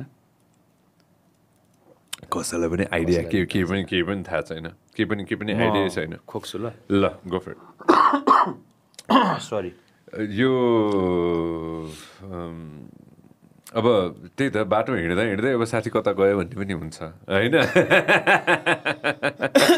कतै गयो र कतै गएको छैन है हामी सबै यतै छौँ होइन नुहाउँदा सँगै नुहाएको हो अब के अरे जिम खाना जाँदा नि सँगै गएको हो स्टेजमा जाँदा नि सँगै गएको हो अब लन्च गर्न जाँदा डिनर गर्न जाँदा नि सँगै गएको हो अनि रुममा सँगै छौँ साइडमा अनि कता साथी कहाँ गएको कहाँ छ त कुनै मोमेन्टै छैन जे पाए त्यही भनिदिने यार छैन तर धोका दिएको छैन एकअर्कालाई अहिलेसम्म एकदम यो धोका भन्ने शब्द त एकदम ऊ भयो नि त अहिले होइन के भन्छ त्यसलाई धोकेबाज हौ तिमी टाइपको एकदमै धोका भन्ने शब्द धोकेबाज यार यो शब्द मैले 1-2 भिडियो हेरेको थिएँ यार मेरो साथी यार त्यो त म त छक्कै पऱ्यो भने म मात्र होइन धेरैजना देशको धेरैजना जनताहरू छक्क पर्नु भयो होला त्यो कहाँबाट त्यो एनर्जी आएको त्यो साथीहरूलाई हुन्छ नि होइन त्यो रिलिङै भाँच्ने गरी हुन्छ नि होइन त्यो त्यस्तो मन पराइदिएको चाहिँ त्यो गीत के छ त्यो गीतमा त्यस्तो स्पेसल के गीत यस्तो भयो क्या त्यो सञ्जय, तिनटै भर्जन है फेरि मैले त्यो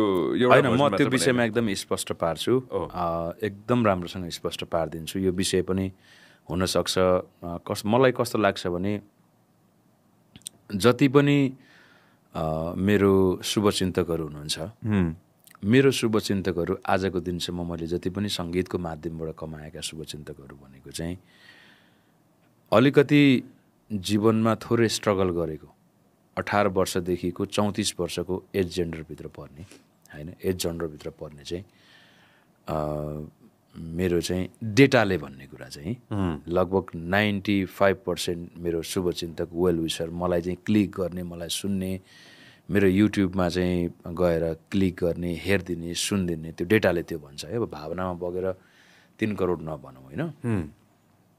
अनि 18 वर्ष पार गरिसकेर 34 वर्षभित्रको जिन्दगी बाँचिराखेको मान्छेले जीवनमा धेरै कुराहरू भोगेको हुन्छ, ऊ अलिकति प्र्याक्टिकल बेसमा लाइफलाई अगाडि बढाइराखेको हुन्छ क्या होइन। अनि कहिलेकाहीँ म मेरा कुराहरू अप्ठ्यारो, अनर्गल अथवा केही अलिकति असहज खालको परिस्थितिहरू म सामाजिक सञ्जालमा त्यस्तो खालको उहाँहरूलाई महसुस भयो भने उहाँहरू चाहिँ त्यो विषयमा चाहिँ अहिले जसरी म यो राजनीतिक विषयमा म मध्यम ठाउँमा बसेँ नि, मैले यसको केही पनि प्रतिक्रियाहरू दिन आवश्यक पनि ठानेको छैन। फेरि राजनीतिक विषयमा बोल्नुभन्दा अगाडि धेरै कुराहरू सोचेर बोल्नुपर्छ। सामाजिक विषय र राजनीतिक विषय एकदम फरक कुरा हो। र त्यो अवस्थामा चाहिँ उहाँहरू चाहिँ त्यो विवाद, त्यो वाद विवाद, त्यो लडाइँ झगडामा उहाँहरू कहिले पनि आउनुहुन्न के होइन। अनि मैले जे विषयलाई कोट गरेर बोलेको हुन्छु, लेखेको हुन्छु, त्यो विषयप्रति चाहिँ आर्गुमेन्ट गरेर चाहिँ त्यो विषयमा नकारात्मकताका साथ म प्रति प्रहार गर्नेहरूको जमात चाहिँ सामाजिक सञ्जालमा धेरै देखिन्छ क्या। हेर्दाखेरि विरोध धेरै भएको जस्तो देखिन्छ होइन।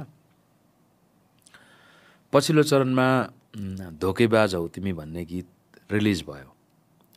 1 वर्ष अगाडि लगभग 1 हप्ताको ड्युरेसनमा हाम्रो रेकर्डिङ भएको थियो अनि मिक्सिङ पनि अगाडि पछाडि नै भयो। अनि त्यस पछाडि झन् रिलिज त अब कस्तो भयो भने एकजना लेडिजको अगाडि भर्सनमा भयो, जेन्ट्सको पछाडि भर्सनमा भयो होइन। एकैचोटि रिलिज हुँदैन नि त गाना। त्यसमाथि पनि एउटा कस्तो नेपालको साङ्गीतिक क्षेत्रको इतिहास कस्तो छ भनेदेखि आदरणीय श्रद्धेय दुवैजना कुन्ती मोक्तान दिज्यू र राजेश पायल राई दाई, मैले आदरणीय श्रद्धेय भनेर उहाँहरूप्रति सम्मान गरेर मैले बोल्न चाहेको, बोल्नुपर्छ र हामीले हाम्रो अग्रजलाई सधैँ सम्मान पनि दिनुपर्छ। उहाँहरूले एउटा गीत गाउनु भएको थियो, फैलियो माया दुबोसरी होइन। सम्भवतः पहिला 2 जनामा कसको अगाडि आएको थियो मलाई थाहा छैन, तर त्यो जसको अगाडि आए पनि एउटा जेन्ट्स भर्सनमा थियो, मेल भर्सनमा थियो, एउटा फिमेल भर्सनमा थियो। अब मेल भर्सनमा आदरणीय दाई राजेश पायल राई दाईको गाना भयो, फिमेल भर्सनमा आदरणीय दिज्यू कुन्ती मोक्तान दिज्यूको गाना भयो होइन। पछिल्लो त्यस पछाडि धेरै त्यस्ता उदाहरणहरू छन्। हुँदै हुँदै हुँदै आएर पछिल्लो चरणमा हाम्रो नेपाली सङ्गीत जगतकी स्वर किन्नरी भन्छु, हाम्रो अन्जु पन्तज्यू, श्रद्धेय अन्जु पन्तज्यूको गाना आयो। उहाँको गाना पनि आयो एउटा फिमेल भर्सनमा, नबिर्से तिमीलाई। अनि हाम्रो आदरणीय श्रद्धेय नेपाली सङ्गीत जगतका एउटा नक्षत्र हुनुहुन्छ, एकदमै असाध्यै मिठो लाग्छ मलाई उहाँको स्वर, जगदीश समाल दाजु, उहाँको भर्सनमा आयो जेन्ट्स भर्सन। त्यहाँ पनि कुनै विवाद देखिएन। अहिले पछिल्लो चरणमा पनि मेल र फिमेल भर्सन भनेर गाना बनाउने चलन छ होइन। अनि धोकेबाज मेरो भर्सनमा आयो, मेल भर्सनमा मैले गाएँ, फिमेल भर्सनमा एलिना बहिनीले गाउनुभयो र चाइल्ड भर्सनमा सुप्रिम मल्ल भाइले, सानो भाइले गाउनुभयो होइन, नवप्रतिभा हुनुहुन्छ। र अब यो विषयमा मैले यो गीत मेरो मात्रै हो भनेर काहीँ पनि मैले लेखेको पनि छैन, मैले काहीँ इन्टरभ्यू दिएको पनि छैन होइन, काहीँ बोलेको पनि छैन। मैले यो गीत रिलिज भएपछि युट्युब ट्रेन्डिङ नम्बर 1 मा आउँदाखेरि लगभग 1 महिना जसो यति धेरै प्रमोसन गरेर कसैलाई चासो मतलब थिएन है। तर सडेनली डिजिटल प्लेटफर्मबाट गाना सामाजिक सञ्जालबाट गाना सुनिरहँदाखेरि गानाले त असर गरेको रहेछ अहिलेको जेनेरेसनलाई एकदमै धेरै एकदमै होइन त्यतिखेरसम्म त किन यसले गाएको किन तैँले मात्रै गाएको भन्ने केही पनि कसैलाई चासो पनि थिएन खालि गाना सुनिरहनु भएको थियो उहाँहरूले अनि मेलामा भाइरल भइदियो गाना फिमेल भर्सनमा होइन त्यो भएपछि एउटा नवप्रतिभा सिङ्गर भाइरल हुँदाखेरि मैले पनि मेरो जमानामा म स्टार्टिङ फेजमा एकदमै धेरै पपुलर भएको सम्झेँ होइन सबैतिर एउटा नयाँ अनुहार हेर्ने सुन्ने मान्छेलाई चाह थियो अनि मेरो पनि भागमा त्यो गीत आयो नि त अनि त्यो चिज मैले चाहिँ सुन्दाखेरि चाहिँ अनि अब मैले पनि अब त्यो गाना हिट भइरहेछ नि त अब मैले पनि त मेल भर्सनमा गाएको छु नि त अनि मैले पनि त्यो गानाको कुरा गर्न थालेँ नि त अब त्यो गाना हिट हुनु भनेको हामी सबैलाई राम्रो हुनु हो नि त हामी सबै सिङ्गरलाई राम्रो हुनु हो उहाँको स्पेसिफिक उहाँको नामबाट हिट भए पनि त्यो गानासँग जोडिएको त सुभाष कार्की हाम्रो स्रष्टा सर्जक हुनुहुन्छ त्यसमा इन्भेस्ट गर्ने चाहिँ हाम्रो रमाकान्त भाइ अस्ट्रेलिया बस्नुहुन्छ उहाँ हुनुभयो होइन त्यो गानासँग जोडिएको सबैलाई फाइदा भयो विश्वासी पनि हुनुहुन्छ क्यारे कम्पोजर होइन if I am not mistaken Subhash कार्कीजी हो उसको नाम चाहिँ भाइको नाम चाहिँ प्रिय भाइ होइन अनि अब यहाँ समाचार कस्तो खालको बनाइयो भने त्यही गाना गाउने एकजना फिमेल क्यारेक्टर चाहिँ एकदमै ठुलो हो त्यो गाना गाउने शिव परियार भने चाहिँ कोही पनि होइन यसले चाहिँ यस्तो गरे उस्तो लाइक शिव परियार भनेको गाउँबाट भर्खर बाख्रा बेचेर भोलिपल्ट गीत गाउन आएर गीत गाउन लाए जस्तो टाइपको एकदमै के भन्छ त्यसलाई निष्पक्षता नभएको अलिकति पेलेर यसलाई ठोक्नुपर्छ भन्ने टाइपको वेबाट समाचार लेखियो गसिप भन्नुहुन्छ होला साथीहरूले तर त्यो गसिप पनि होइन त्यो गसिप त्यसरी लेखिँदैन होइन 23 वर्ष नेपाली आधुनिक सङ्गीतमा सङ्घर्ष गरिराखेको सिङ्गरलाई त्यो प्रकारको हदको शब्द प्रयोग गरेर लेख्नुपर्छ भन्ने पनि होइन लेख्नेमा पनि अलिकति विवेकता त चाहियो नि त होइन त्यो प्रकारले लेखियो मैले त्यो विषयमा कुनै पनि मैले आपत्ति पनि जनाइनँ अहिले तिम्रै प्रोग्राममा भन्दैछु होइन केही पनि गरेन मौन बस्थेँ म त्यो विषयमा होइन अनि त्यो विषय चाहिँ एक प्रकारले अब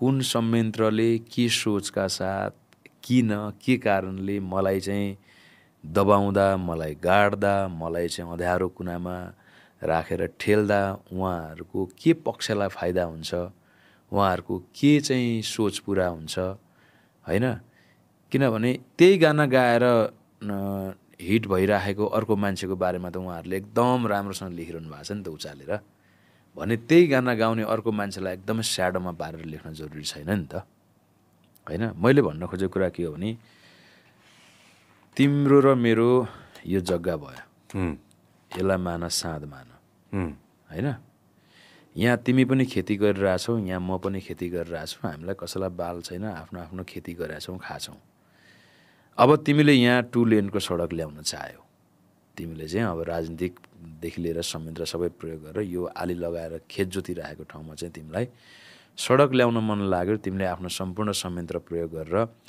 यहाँ बिचबाट 2 लेनको पिच सडक ल्यायो अब तिम्रो खेती त घरेडी भयो नि त अब 5 लाख कट्ठाको बिक्थ्यो भनेदेखि अब तिम्रो चाहिँ 50 लाख कट्ठाको बिक्ने भयो होइन अनि त्यतिखेर म प्रति प्रहार गरिएका समाचारले चाहिँ के भन्न खोजेको थियो भने तिम्रो मात्रै घडेरीको मूल्य राम्रो हो तिम्रो मात्रै घडेरी राम्रो हो तिम्रो मात्रै घडेरीको मूल्य बढ्नुपर्छ यतापट्टिको शिव परियारको त घडेरी त 5 लाखमै बिक्नुपर्छ नि कहाँ त हुँदै होइन नि भन्ने हो एउटा समाचार लेखेको अब मूल्य बढ्दा त दुइटै बढ्छ नि बढ्दैन त बिचबाट सडक आएपछि अनि यताको मान्छे पनि त खुसी हुन्छ नि त तीनटै भर्जनसँगै भन्न खोजेको हो सबैको अनि यो चाहिँ धोकेबाज भन्ने गीत थियो के यो सडक चाहिँ धोकेबाज भन्ने गीत थियो होइन यो गीतले शिव परियारलाई एलिना चौहानलाई ल सुप्रिम मल्ललाई मैले नामै किटेर भने सबैलाई राम्रो थियो इभन कार्कीजीलाई रमाकान्त भाइलाई जो इन्भेस्टर हो निर्माता हो सबैलाई राम्रो थियो हामी सबै खुसी थियौँ अनि त्यो विषयमा चाहिँ शिव परियार एकजनालाई चाहिँ यस्तो न्याकेर लगेर कुनामा त्यो चाहिँ म चाहिँ के भन्छु भने त्यो चाहिँ गसिप नभएर उहाँहरूलाई किन शिव परियार अब अगाडि आउँदाखेरि समस्या छ त्यो मलाई थाहा छैन तर त्यो समस्या भएकै जस्तो तरिकाले उहाँहरूले व्यवहार देखाउनु भयो उहाँहरूले त्यसलाई डिप्लोमेसी क्रिएट गर्न सक्नु भएन क्या देखाउनु भयो क्या त्यो कुराले चाहिँ मलाई भविष्यमा अझ सजग बनाएको छ यस्तै कुराहरूप्रति। यो गीत परफर्म गरिरहेको गरिरहेको छु मैले त पहिलादेखि नै गरिरहेको छु नि। भाइरल बिचमा भइदियो हो के भाइरल चाहिँ टिकटकमा फिमेल भर्सन टिकटक भइदियो। अनि त्यो जो भाइरल जसले भाइरल बनाउनु भयो नि यो गीतलाई म त सबभन्दा धेरै त हाम्रो दर्शक श्रोताहरूलाई दिन्छु क्या। उहाँहरूको कारणले गर्दा यो गीत भाइरल भयो र हामी राम्रो गायक या गायिका भएर यो गीत भाइरल भएको होइन। गीतमै दम थियो, शब्दमा दम थियो, सङ्गीतमा दम थियो, सुभाष कार्कीले लेखेको शब्द र सङ्गीतमा दम थियो र नै त्यो दम भएको शब्द गाउने अवसर हामी तिनैजनालाई मिलेर हाम्रो करियर चाहिँ राम्रो भयो के। तिनटैको सेपरेट भिडियो छ क्या अरे होइन, सेपरेट सबैजनालाई उ गरिदिउँ न, देखाइदिउँ न होइन। त्यो भएपछि फ्युचर मेबी तिनैजनाले चाहिँ स्टेजमा मौका पायो भने तिनैजनाले पर्फर्म गर्दाखेरि पनि गजबै हुन्छ होला कुनै दिन। स्केल चाहिँ धेरै धेरै फर्स्ट भर्सन धोकेबाज होइन, अनि यो सेकेन्ड भर्सन यो सेकेन्डमा, अनि बाबुको यो तिनटै अफिसियल भिडियो नै हो। गजब नमस्ते प्लसबाट आएको छ होइन। ल गजब ल आफ्नो चोइसमा होइन। केही दिन अगाडि एउटा गजल बडो एकदमै फेमस भएको थियो, गजलको नाम बिर्सेँ मैले। हाम्रो तिलक दाइको के लत बस्यो। मैले बडो एकैचोटि होइन कसै 3-4जना साथीहरूले मलाई पठाउनु भयो होइन, यो सुने भने म राति घर पुगेर अनि त्यसपछि मसँग त्यो स्पिकरमा मैले होइन घरमा होइन शिव ब्रो। अनि तिलक दाइ त अब 25-26 वर्ष सिरिङ्ग भएको मलाई होइन साधना गर्नुभएको व्यक्तित्व हो हाम्रो। यति मिठो गीत, क्लासिकल फाँटको एकजना अत्यन्तै गर्व गर्न लायकको व्यक्तित्व हुनुहुन्छ उहाँ होइन। एकदमै हाम्रो झट्टै याद आयो क्या मलाई, मैले भनिहालेँ सम्बन्ध एकदमै राम्रो छ। हाम्रो कुरा पनि भएको थियो गाना आउँदाखेरि। अनि मैले भने कि त्यो अहिले सोसियल मिडियाले भन्ने छ त्यो टिकटकको त्यो ऊ पनि देखाउँदा भए त्यो धोकेबाजको मैले अघि देखाउँदा भने नि त तिम्रो आवाजलाई रोक्न छेक्न कुनै पनि संयन्त्र जन्मेको छैन क्या। तिमी हावालाई रोक्न सक्छु, तिमी यो वायुमण्डलमा फिजिरहेको अक्सिजनलाई चाहिँ म कैद गर्न सक्छु, रोक्न सक्छु, छेक्न सक्छु भन्ने तिमीसँग क्षमता छ भने तिमी रोक्न सक्छौ। अदरवाइज हावालाई केही पनि कुराले रोक्न सकिँदैन। त्यो छैन, त्यो चारैतिरबाट झ्याल ढोका बन्द गर र पनि सम्भव छैन क्या। एक हिसाबले भन्नुपर्दाखेरि होइन हरेक महिनामा कतिवटा गीत रेकर्ड हुन्छ अहिले शिव परियारको भन्नुपर्दा महिनामा हुन्छ कि होइन? कसरी त्यो सङ्ख्यात्मक हिसाबमा त मेरो गीतै छैन भन्दा हुन्छ। सङ्ख्यात्मक हिसाबमा मेरो गीतै छैन। थोरै गीत गाउने गाएको म 300 देखि 400 मोस्ट प्रोबेबली अहिलेसम्म 500 गीत गाएँ कि भन्छु है। त्यो गर्नुपर्छ होइन। एकदम थोरै गीतहरू छ सङ्ख्यात्मक हिसाबले। म चाहिँ गुणात्मकता म हेर्छु क्या। स्वर सम्राट श्रद्धेय नारायण गोपालज्यू होइन, श्रद्धेय फतेमान राज भण्डारीज्यू, नेपाली आधुनिक सङ्गीतमा अजर अमर हुनुभएका कलाकारहरू धेरै अरू श्रद्धेय कलाकारहरू पनि हुनुहुन्छ। पछिल्लो चरणमा नेपाली आधुनिक सङ्गीतको जिउँदो इतिहास आदरणीय श्रद्धेय हाम्रो प्रिय दाई दीप श्रेष्ठ दाईकै गीत हेर न। दीप श्रेष्ठ दाईको तिमीलाई धेरै गीत सुन्नै पर्दैन, 7वटा गीत सुन बस। मैले मेसेज पठाएको छु होइन केही समय अगाडि, एकदमै होपफुल छु म। अहिले दाई हामी युनिभर्समा दाईकै छेउमा आडमा बसेर प्लिज कुरा कुरा गराइदिन सक्छु।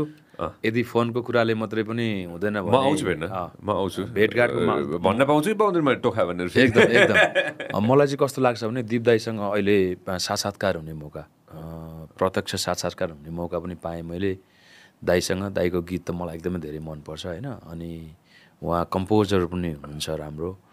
उहाँको आफ्नो छुट्टै एउटा अन्दाज छ आधुनिक सङ्गीतमा। म उहाँलाई चाहिँ एउटा जिउँदो इतिहास भन्छु। हामीले साक्षात्कार गर्न पाएको, हामीले त श्रद्धेय स्वर सम्राट नारायण गोपालज्यू, गोपाल योन्जनज्यू जस्तो व्यक्तित्वहरूसँग चाहिँ साक्षात्कार हुन पाएन। बसेर एक कप चिया अथवा छेउमा बसेर उहाँहरूको आशीर्वचन पनि सुन्न पाइएन नि त। नेपाली आधुनिक सङ्गीतमा अहिले हामीले अब साक्षात्कार हुन पाउने, अब आफ्नो कुराहरू सेयर गर्न पाउने, आशीर्वादका 2 वचनहरू, अनुभवका 2 वचनहरू सुन्न पाउने, अनि शब्द सङ्गीतहरू कस्तो छान्नुपर्छ, गायनलाई कसरी अगाडि बढाउनुपर्छ भनेर त्यो आशीर्वचनहरू सुन्न पाउने भनेको व्यक्तित्व नै गायनमा चाहिँ मलाई उहाँ नै लाग्छ। श्रद्धेय स्वर सम्राट नारायण गोपाल पछाडि के अनि म चाहिँ एकदमै मान्छु उहाँलाई। सँगै उसमा के अरे नजिकै बस्दाखेरि कस्तो फिल हुन्छ? डर पनि लाग्छ। डर सुरुमा चाहिँ डर लागेको थियो मलाई होइन। पछि उहाँसँग घुलमिल भइसकेपछि उहाँ एकदम माइडियर मान्छे हुनुहुँदो रहेछ है। यस्तो मिल्ने कि यस्तो मिल्ने अब कुरै छोडिदिउँ क्या मैले यहीँबाट भने मैले प्लिज। अनि यस्तो आत्मीयता दिनुभयो उहाँले त म आफूलाई एकदम भाग्यमानी ठान्छु होइन। अनि केही कुराहरू भयो भने पनि सल्लाह दिनुहुन्छ। अनि बिस्तारै उहाँप्रतिको सम्मान र उहाँप्रतिको श्रद्धाले अब शिर झुक्ने त जहिले पनि छँदैछ। तर त्यो एक प्रकारको व्यक्तित्वले गर्दाखेरि त्यो हामीलाई सकस हुन्छ नि त, त्यो सकस चाहिँ लगभग सेटल भइसक्यो। दादा नमस्कार हजुर भनेर म सुक्का हाँस्ने, के छ भाइ शिव भनेर त्यो टाइपको चाहिँ अहिले सुरु भएको छ दाइसँग। मलाई एकदम यो मेरो भोइस युनिभर्सलाई पनि एकदमै इन्ट्रा फाउन्डेसनलाई पनि एकदमै थ्याङ्क्स भन्छु त्यो कुरा। मैले ओपनिङ गरेको थिएँ, म ओपनिङ इभेन्टमा मैले एमसी गरेको थिएँ, म सबैजना भेटेको थिएँ। म आउन पाइनँ, क्यानाडामा थिएँ, क्यानाडा इभेन्ट भएर आउन पाइनँ क्या प्रेस कन्फरेन्समा चाहिँ। बस्ने गरेछ यता कति समय बिताउने गरेछ? होइन मेरो छैन, मेरो त्यो कार्डसार्डवाला मान्छे होइन म। त्यहाँ गएर मर्ने गरी काम गर्नुपर्छ, काम गर्न सक्दिनँ म। अब गाना गाउन बानी परे मान्छे, अब कहाँ विदेशमा गएर त्यो यही कुरामा के साँच्ची भने मैले अस्ति यस्तो हो कि खै के भन्ने यसलाई होइन। अब त्यो म एकदम मिलाएर भन्नु खोजेको, तर म सक्दिनँ त्यसरी भन्न होइन। त्यसैले म सिधै भनिदिन्छु, होइन म सिधै भनिदिन्छु यो कुरामा चाहिँ होइन। मलाई अहिलेसम्म याद छ, म पहिलोचोटि विदेश जाँदाखेरि होइन, विदेशमा है पहिलोचोटि वेस्टर्न कन्ट्री जाँदाखेरि होइन, मैले भनेको थिएँ कि त्यतिखेर होइन, आई हेभ स्पेन्ट, मेरो अङ्ग्रेजीमा मैले के भनेको थिएँ मलाई कहिले पनि बिर्सिने कि यो कुरा होइन, I have spent XYZ years to be somebody here, trying to be somebody here. I will not go to XYZ country and start from zero भनेको थिएँ कि मैले होइन। म त्यहाँ गएर म जिरोबाट सुरु गर्दिनँ होइन। मैले यहाँ धेरै समय मैले बिताइसकेँ। एकैचोटि हिरो हुन सक्ने त काहीँ पनि केही पनि हुँदैन होइन। म जन्मेर यहाँसम्म मैले यत्रो गरिसकेँ, अब म त्यहाँ गएर म जिरोबाट चाहिँ म सुरु गर्दिनँ, म बरु जान्छु हेरेर आउँछु भनेर मैले भने याद छ कि मलाई होइन। अब त्यही कुरा मलाई खट्किन्छ कि अब कतै गएर जिरोबाट हुँदैन कि, अब त्यो हुँदैन कि होइन। हामी सक्दैनौँ सक्दैनौँ जस्तो लाग्छ मलाई होइन। त्यो बडो जो साथीहरू जिरोबाट सुरु गर्न फेरि प्रयास गर्नुहुन्छ नि होइन, म सलाम गर्छु उहाँहरूलाई होइन। ठिक छ, यस्तो हुन्छ, त्यसमा त्यो ऊ छैन। अपवादमा कतिजना मान्छेको लाइफमा चाहिँ एउटा रियल पाथ, आफूसँग जे क्षमता छ त्योसँग सम्बद्ध रियल पाथ नभेटाएर भौतारिएको मान्छेहरू चाहिँ घरि यो बाटोमा यतिसम्म हिँडेर फेरि रिभर्स भएर फेरि अर्को फिल्ड छोडेर फेरि रिभर्स भएर फेरि अर्को फिल्ड चुज गरेर फेरि रिभर्स गएर त्यस्तो मान्छेहरू चाहिँ यदा कदा गएर कुनै एउटा चिजमा उहाँहरू इस्टाब्लिस हुन सक्नुहुन्छ, अगाडि बढ्न सक्नुहुन्छ। त्यसको लागि चाहिँ विदेश पनि एउटा थलो हुनसक्छ, नेपाल पनि एउटा थलो हुनसक्छ। तर स्टार्टिङ फेजदेखि नै एउटा पाथमा गएर बिस्तारै त्यसमा चाहिँ एउटा स्थापित आफ्नो जीवन चाहिँ स्थापित हुने एउटा सपना ड्रिम देखिसकेको मान्छेलाई चाहिँ अब नयाँ जोनमा गएर नयाँ तरिकाले जीवन जिउनलाई चाहिँ असम्भव जस्तै हुन्छ। त्यो अघि नै भने जस्तो कि होइन, अब सास रोक्न सकिँदैन नि त होइन। अब होला अब कतिले प्रयास गर्लान्, कतिले अब असम्भव जीवनमा केही पनि छैन सञ्जय। हुँदैन गर्दिनँ म भन्दा पनि टाउकोले टेकेर पनि भोलि आँखाबाट आँसु चुहाउँदै पनि कति जिन्दगीहरू बाँच्नुपर्ने पनि अवस्था आउँछ। आफ्नो क्षेत्रलाई चटक्कै बिर्सेर मान्छेको लाइफमा त्यो पनि छ। तर सामान्यतया हामीले हाम्रो भित्र मनबाट आत्माबाट भन्दाखेरि चाहिँ हामी त्यो कुराहरू अब एक्सेप्ट गर्न सक्दैनौँ। 23 वर्ष मैले सङ्गीतमा बिताएँ, अब सङ्गीतलाई फ्याट्टै छोडेर त अर्को क्षेत्रमा जा भन्दा म कहाँ सक्छु, सक्दिनँ नि यार। जिरोबाट स्टार्ट गर्न सम्भवै छैन, न त यहाँ न त विदेश, कहीँ पनि क्या सन्धै। नट ओन्ली विदेश क्या होइन, विदेशको केसमा मात्रै होइन। ल सञ्जयलाई एक्सनको लागि ल त बोल्न बन्द गरिदिए, त अब ठुल्ठुलो कर्पोरेट सोमा ठुल्ठुलो बिग इभेन्टहरूमा यहाँ पोडकास्ट, टेलिभिजन सो, रेडियो सबैमा बोल्न बन्द गरिदेऊ सञ्जय भाइ, तिमीलाई म 5 करोडको एउटा बङ्गलो दिन्छु, तिम्रो काम चाहिँ बिहान उठ्ने, चट्ट जिम खाना जाने, चट्ट ज्यान बनाउने, एकदमै राम्रो चाहिँ डाइटहरू लिने, दिउँसो चट्ट सर चाहिँ एकदम राम्रो राम्रो ठाउँ घुम्ने, बेलुका आएर सुत्ने भने नि तिमीले म्याक्सिमम् गऱ्यो भने 7 दिन गर्छौ। म 7 सेकेन्ड पनि गर्न सक्दिनँ त्यो।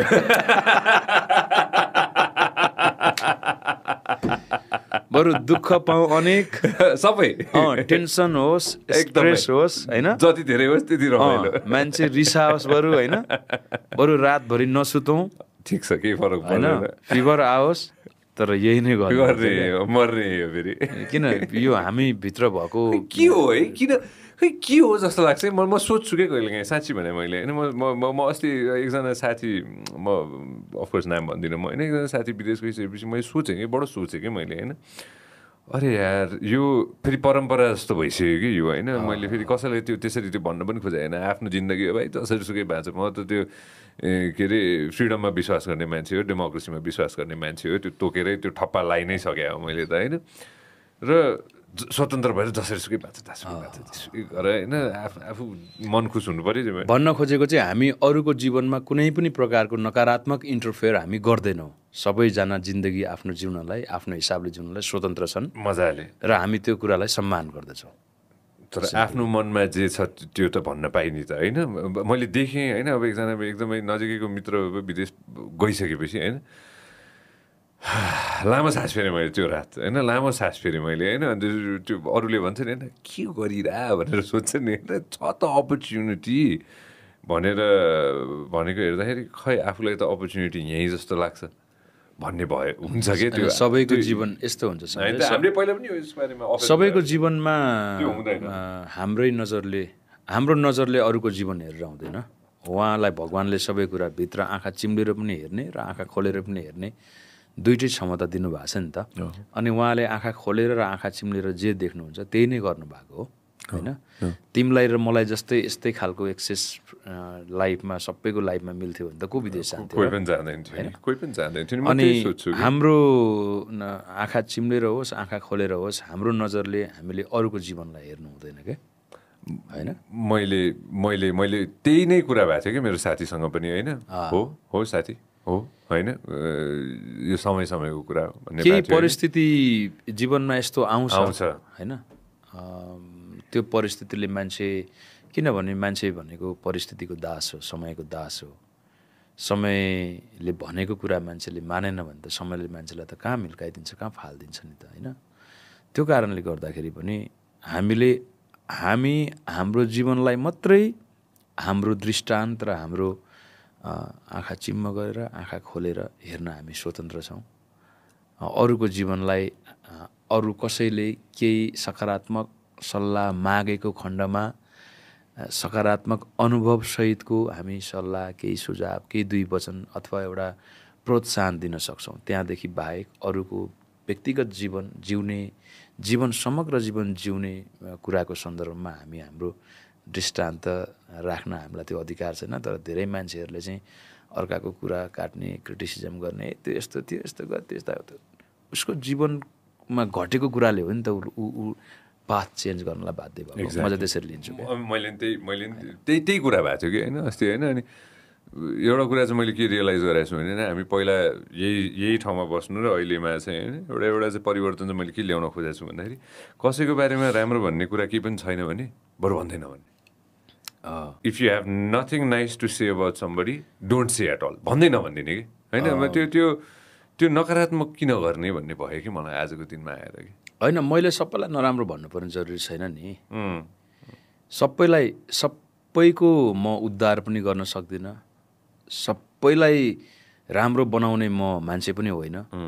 म यो जन्ममा, यो धरतीमा, यो ब्रह्माण्डमा एउटा चिजको स्पेसिफिक भन्दा पनि एउटा स्पेसियल एउटा क्षमता लिएर जन्मेको छु, होइन।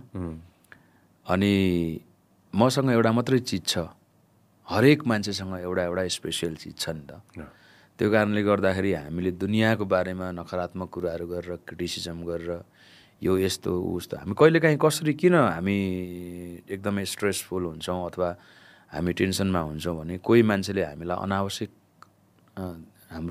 हामीलाई इफेक्ट गरिरहेको हुन्छ नि त होइन, एकदमै नराम्रो इफेक्ट गरिरहेको हुन्छ।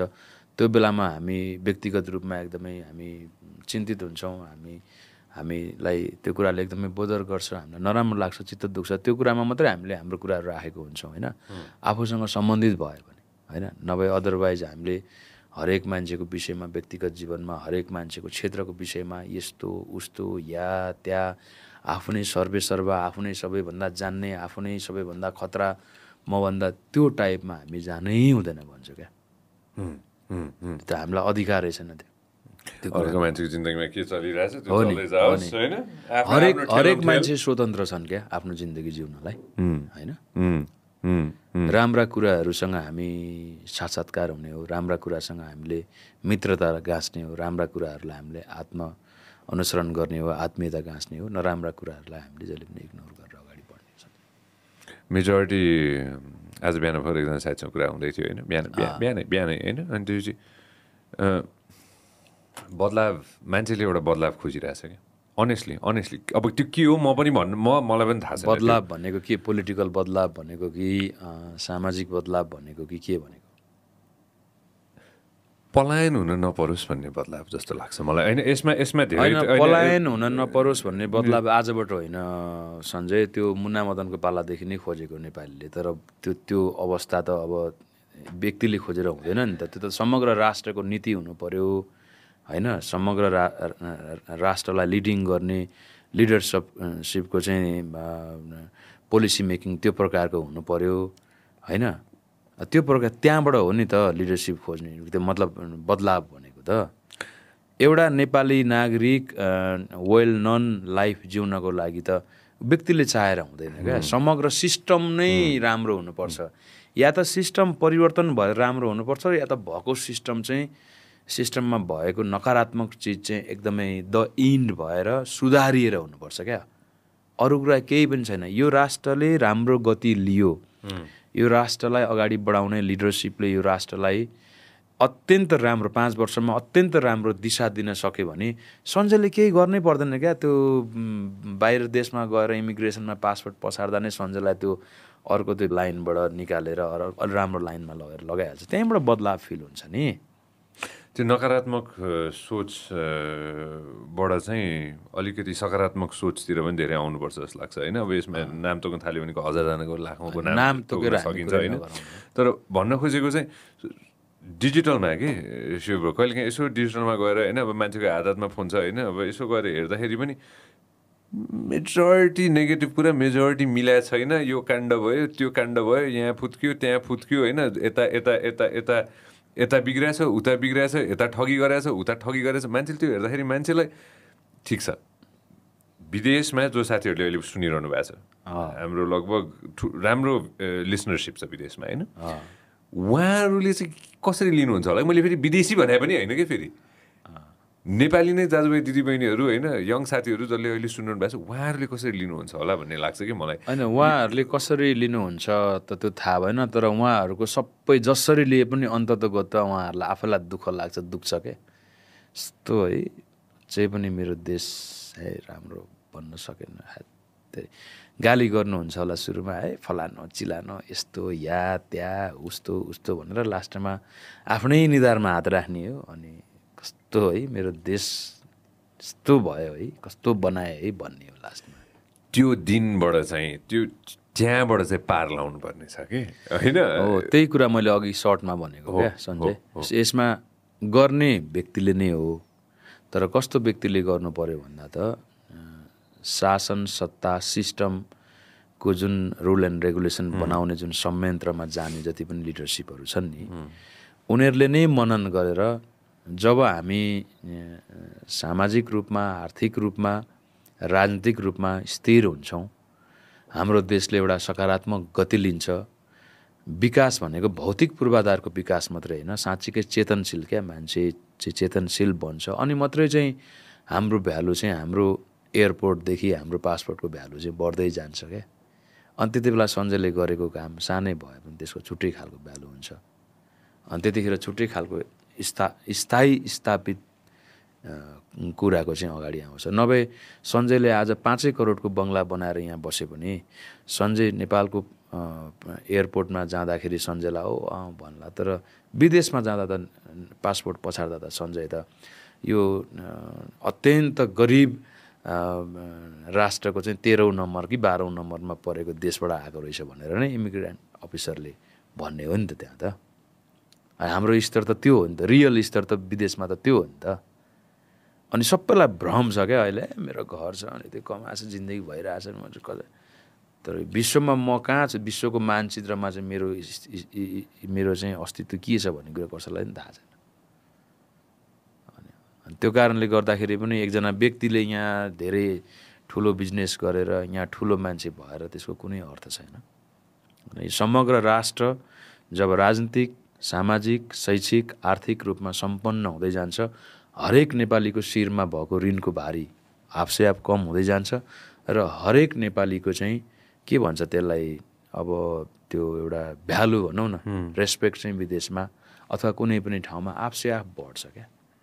त्यो चाहिँ राष्ट्र निर्माण गर्ने बाटोमा पङ्क्तिमा उभिएका लिडरसिपहरूले चाहिँ त्यो विषयमा त्यो सिस्टमलाई बनाउनको लागि, त्यो देशलाई त्यो गति दिनको लागि चाहिँ उहाँहरू जिम्मेवार हुनुहुन्छ भन्छ। म चाहिँ भावात्मक हिसाबले यसरी भन्छु क्या। त्यो एकदम राजनीतिक रूपमा डेटागत रूपमा जाँदाखेरि पनि मैले चाहिँ व्यक्त गर्ने शैली चाहिँ यो हो क्या, मैले बुझेको कुरा चाहिँ। कतिवटा पोइन्ट थियो क्या, आज बिहान मैले एकजना साथीसँग कुरा गर्दै थिएँ होइन, धेरै पोइन्ट निस्किएको छ क्या होइन, त कतिवटा छ पोइन्ट त्यो डबल चेक गरेर मैले प्रिन्टै गर्न लगाएको थिएँ होइन, धेरै पोइन्ट निस्किएर रहेछ कि होइन, जुन पोइन्टमा चाहिँ कामै नभए देखियो कि शिव ब्रो, कामै नभए अगाडि नै नबढे होइन। अनि त्यो पोइन्ट पढ्दै गइसकेपछि किन भन्ने एउटा ठुलो प्रश्न चिन्ह आउँछ कि किन किन किन किन होइन, किन नभए होइन, किनभने सरी भोलिको दिनमा जब यो आफूले भनेकै कुरा मलाई याद आउँछ कि यसमा होइन, भोलिको दिनमा मेरो बच्चाले मलाई भन्छ किन भनेर होइन, मैले जहिले पनि कुरा गर्ने भनेको अफकोर्स मेरो छोरछोरी कोही छैन होइन, तर मैले जहिले पनि कुरा गर्ने भनेको भविष्यको हो कि, किनभने त्यो अर्को जेनेरेसन, भविष्यमा मेरो बच्चा हुन्छ होइन, होस् नहोस् होइन, त्यो अर्को जेनेरेसन हुन्छ भन्दै हुन्छ भनिदिउँ ल होइन, त्यो अर्को जेनेरेसनले चाहिँ गाली नगरोस्, गर्लफ्रेन्डलाई नतर्छ, त्यो अर्को जेनेरेसनले गाली नगरोस् भन्ने चाहिँ लाग्छ क्या मलाई होइन। त्यो अर्को जेनेरेसन के हेरेर बसिरहेको थिइस् होइन, तेरो समयमा त केही भएकै छैन रहेछ त होइन, कुरा चाहिँ ठुल्ठुलो होइन, तेरो समयमा त के यस्तो समेत भएर हिँड्छ त होइन, अनि त्यो के गरिरहेको थिएछ भनेर भन्दाखेरि त्यो प्रश्न चिन्ह हो नि त सबसे डरलाग्दो। अबोध हुन्छन् के बच्चाहरू होइन, अबोध हुँदाखेरि पनि यति खतरनाक क्वेसन आउँछ बच्चाको मनमा, त्यो क्वेसन सुनेर यहाँ दिमाग खराब हुन्छ। मेरो छोरी होइन, एक्ज्याक्टली मेरो छोरीले 2 वर्ष अगाडि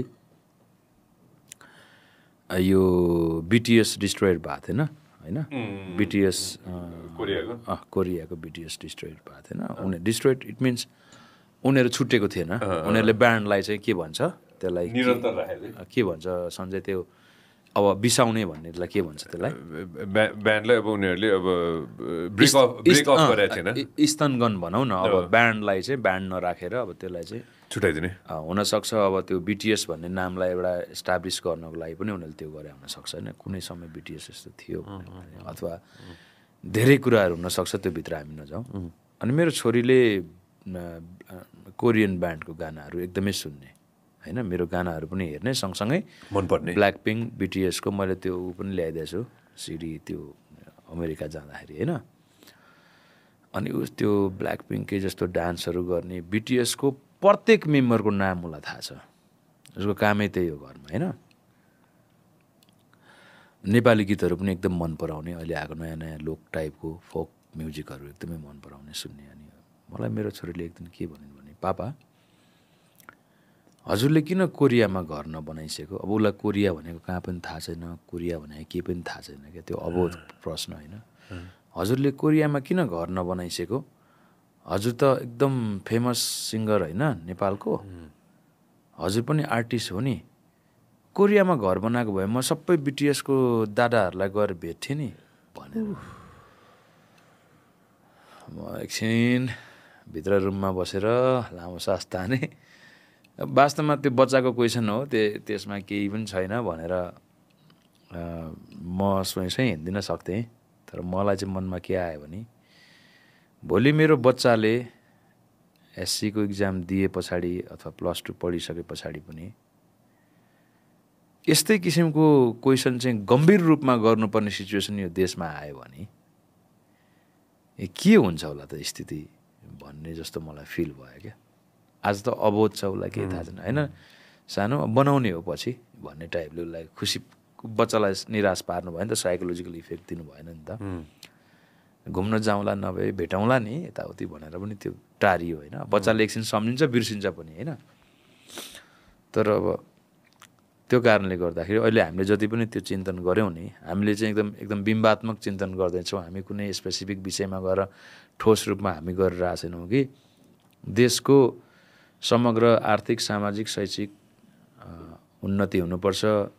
देशमा रहेका हरेक नागरिक चाहिँ आज जन्मिँदा ऋण माइनसमा ऋण बोकेर जन्मिनु परेको अवस्थामा हामी चाहिँ एटलिस्ट एकदम प्लसमा नगए पनि एउटा जिरो न्युट्रलमा चाहिँ भएर हामीले भविष्यका सन्ततिले जीवनयापन गर्न पाउनुपर्छ भन्ने ऊ एउटा हामी चिन्तन गरिराखेको त हो नि। होइन, यसमा नकारात्मकता केही पनि छैन। अब जसले सोध्छन् अब त्यो सोच बदलिनुहोस्, पोजिटिभ सोच त्यसो पनि नभनौँ, हामीले गरेको कुराहरू चाहिँ नकारात्मक छैन भन्ने। होइन, त्यही त पोजिटिभ सोच राख्नुपर्छ जस्तो लाग्छ कि मलाई शिव ब्रो होइन। मेजोरिटीले पोजिटिभ सोच राख्नुपर्छ कि नेगेटिभ मात्र भएर बसेर पनि अहिले खासै केही पनि हुनेवाला छैन। त्यो कसले भने यो कुरा मैले बिर्सेँ। आफ्नो साथी सर्कल चाहिँ पोजिटिभ साथी सर्कल राख्नु रे कि होइन कालो अँध्यारो नेगेटिभ साथी सर्कल राख्यो भने त्यतिर ढल्किन्छ बेसी भनेर चाहिँ कसले पो मलाई सेयर गर्नुभएको थियो यो कुरा होइन। एनिवेज शिवालय भन्ने नयाँ एल्बममा काम गरिरह भन्ने सुने। शिवालय भन्ने डिजिटल प्लेटफर्ममा चाहिँ हामीले रिलिज गरिसक्यौँ होइन। फिजिकल्ली रिलिज गर्न बाँकी छ। सँगसँगै हाम्रो गर्ने र अझै फिजिकली रिलिज गर्ने मन छ होइन, मतलब एउटा रेकर्डमा राख्नलाई एटलिस्ट 200 सिडी भए पनि बनाइदिने होइन। हामीले एउटा क्यासेट बनाउनु पऱ्यो यार। बन्छ होला आजको, बन्छ होला है अझ क्यासेट है बनाउन खोज्यो भने त बन्छ होला है क्यासेट। फिजिकल त केही त चाहियो नि त, फिजिकल त केही त चिज त चाहियो नि त, छ भन्ने त हो सिडी एउटा भयो होइन। सिडी अथवा अब नबनाउन पनि सक्छु मैले, अब डिजिटल्ली त्यही चिज हो भनेर पठाइरहेको छु होइन। साँच्ची मैले त पोलेर खाएँ मैले त। क्यासेटमा कतिवटा गीत अर्थ्यो, साइड एमा कतिवटा हुन्थ्यो? 4-4वटा पनि हुन्थ्यो। 25 मिनट 8वटा गानाको क्यासेट अगाडि पछाडि गरेर 25-20 8वटा गानाको क्यासेट चाहिँ एकदमै राम्रो मानिन्थ्यो। कसैको 7वटा भयो भने एउटा ट्र्याक हालेर 8 नम्बर पनि बनाउँथ्यो। 4-4को हिसाब भयो नि त। स्पुलहरू त्यो ठिक्क त्यसको भरि स्पुल हुँदाखेरि चाहिँ 4-4वटा गीत अर्थ्यो क्या। झट्टै याद आयो भने हाम्रो पडकास्ट बाइचान्स कुनै कसेटमा राख्नु पऱ्यो भने हाम्रो त अड्दैन यार। सिडी, त्यसको मतलब सिडी निकालौँ कि भन्ने योजना छ। अब त्यसको बारेमा केही पनि एकदम स्पष्ट अहिले दृष्टान्त केही पनि छैन त्यसको। अब भोलि गएर सिडी नगरौँ न भन्ने अवस्था पनि हुनसक्छ। त्यही लागिरहेको थियो मलाई। कति समयसम्म चाहिँ अब त्यो डिजिटल फिजिकलै बनाउने भन्ने पनि होला कि अर्को 1 दशकपछि मोस्ट प्रोबब्ली हामीले फिजिकल बनाउँछौँ जस्तो लागिरहेको छैन मलाई। मेबी 1-2 दशकपछि होइन, 1 दशक पछाडि अबको 12 वर्ष पछाडि फेरि फिजिकल मार्केट नै सुरु हुन्छ होला, तर परिवर्तित रूपमा। पहिला ढेँडो गुन्द्रुक खाइन्थ्यो होइन। पहिला ढेँडो गुन्द्रुक खाने मान्छेलाई चाहिँ गरिब भनेर घरमा चामलको भात खान नपाउने मान्छेले ढेँडो गुन्द्रुक खान्छ भन्थे। अहिले एकदमै अब मान्छेलाई सुगर लागेर दुनियाँ भएर खानै केही नमिलेर अब ढेँडो खानुपर्ने, रोटी खानुपर्ने स्थितिमा कति मान्छेहरू पुग्यो भने कति मान्छेहरू रहर गरेर अब ढेँडो खोजेर हिँडिरहेछन् नि त होइन। भन्न खोजेको चाहिँ मैले बोलेको शब्दमा अलिकति नराम्रोपन जस्तो भेटिएला, तर रियालिटी के हो भने त्यो चिज आवश्यक छ र एक दिन त्यो चिज फेरि आउँछ, तर परिवर्तित स्वरूपमा आउँछ, अलि डिजाइन भएर आउँछ। अहिले अर्ग्यानिक खेती खोजेको त हो नि। पहिला सबै कुरा अर्ग्यानिक त थियो नि होइन र। 15 वर्ष अगाडि त हो नि, धेरै पनि भएको छैन नि हाम्रोमा। हरेक कुराहरू मानव जगतले ट्रायलको रूपमा त्यसलाई चाहिँ के भन्छ व्यतीत गर्छ क्या। त्यसलाई चाहिँ अनुभव गर्छ, त्यसको चाहिँ उपभोग गर्छ क्या, ट्रायलको रूपमा हो क्या। सबै कुरा त स्थिर कुरा केही पनि छैन क्या। यो समय सँगसँगै हरेक कुराहरू परिवर्तनशील छ। हाम्रो मनै त्यसरी बनाएको छ, हाम्रो मनै त्यस्तो छ। मनै त हो त होइन। अनि यस्तो खालको मन लिएर जन्मिने मान्छेले अनि सबै कुराहरू त्यसका बावजुद पनि केही राम्रा कुराहरू स्थापित कुराहरू भएको त डिफ्रेन्ट कुरा हो, तर हरेक कुराहरू चाहिँ मान्छेले खोज रिसर्च गरेर आएको छ नि त, त्यही भेट्दै जाने हो कि लास्टमा। जिरोबाट स्टार्ट गरेको हो, शून्यबाट होइन, अन्तिममा जिरोमै पुग्ने हो क्या। यहीँबाट सकाउँ त्यसको मतलब होइन। Thank you so much for coming. यो राउन्ड 2 हो हाम्रो। यस्तो राउन्ड त कति हुन्छ होइन, किनभने म कहीँ जानेवाला छैन होइन। आशा गरौँ म पनि साङ्गीतिक क्षेत्रमै रहिराखौँ होइन, अरू कतै गइँदैन, अरू कतै जाने अवस्था नि नहोस्। आउँदैन त्यस्तो अवस्था आउँदैन। होइन, म चाहिँ जीवनमा सबै कुराहरूलाई मान्छेको जीवनमा सबै कुरा हुन्छ भनेर एक्सेप्ट गर्छु क्या। सबै कुरा हुन्छ भनेर एक्सेप्ट गर्नुपर्छ, तर सपना त अब यहीँ रहँ भन्ने छ नि। त्यसको मैले यो बोल्नुको पछाडि केही पनि छैन, तर मैले चाहिँ बार लगाइनँ क्या। खुलाइराखेँ होइन। मैले अघि नै भनेको थिएँ, स्वतन्त्रै हो, फ्रिडम हो, डेमोक्रेसी हो, लोकतन्त्र हो, त्यही हो। तर एटलिस्ट हामी नकारात्मक छैनौँ क्या कुनै कुराको सन्दर्भमा। हामी अत्यन्त सकारात्मक सोच भएको मान्छे हौँ। अनि कोसिस गर्ने हो, आफ्नो लाइफमा ट्राई गर्ने हो, राम्रो काम गर्ने होइन। समाजलाई जन्मिसके पछाडि समाज र राष्ट्रलाई केही दिउँ भनेर कोसिस गर्ने मान्छे हौँ। अब हामी सफल हुन पनि सक्छौँ, असफल हुन पनि सक्छौँ। हाम्रो सफलता र असफलताको मापदण्ड गर्ने अहिले समय होइन। जब हामी हाम्रो क्षेत्रबाट एकदमै के भन्छ एक्टिभ र प्यासिभ भन्ने शब्दलाई सापट ल्याउन, एकदम एक्टिभ वेबाट काम गरिरहन सक्छौँ नि, त्यति बेलासम्म हामी सफल र असफल भनेर इक्विभ्यालेट गर्ने त्यो समय हुँदैन क्या।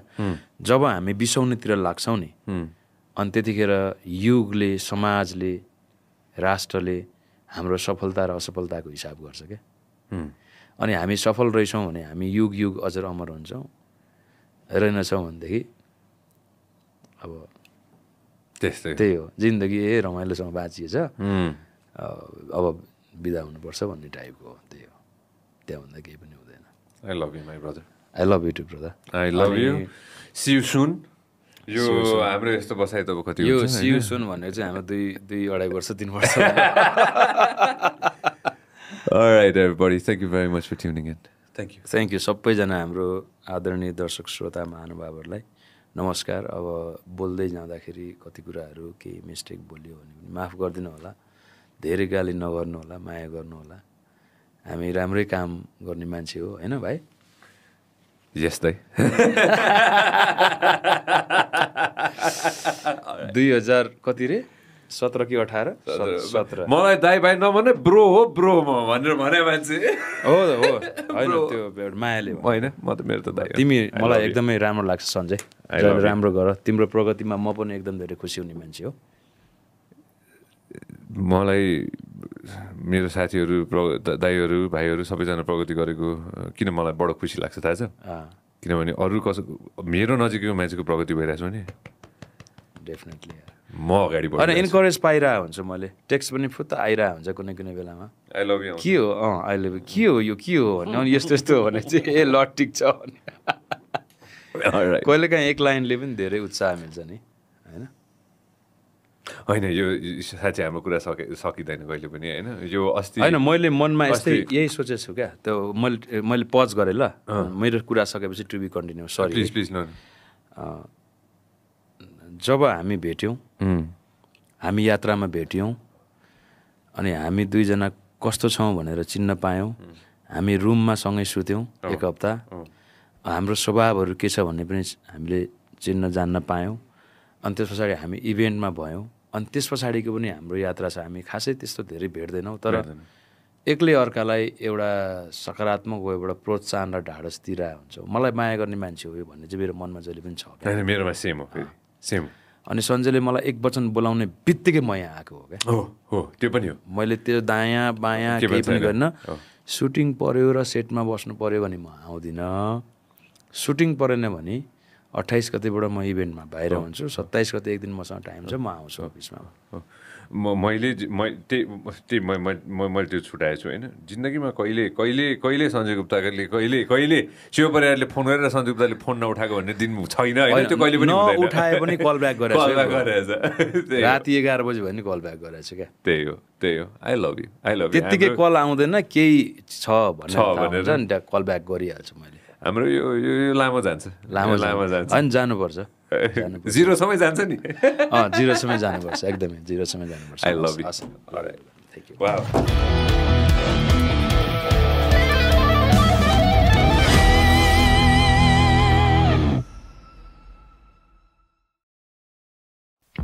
This program is brought to you by Vyas Studios.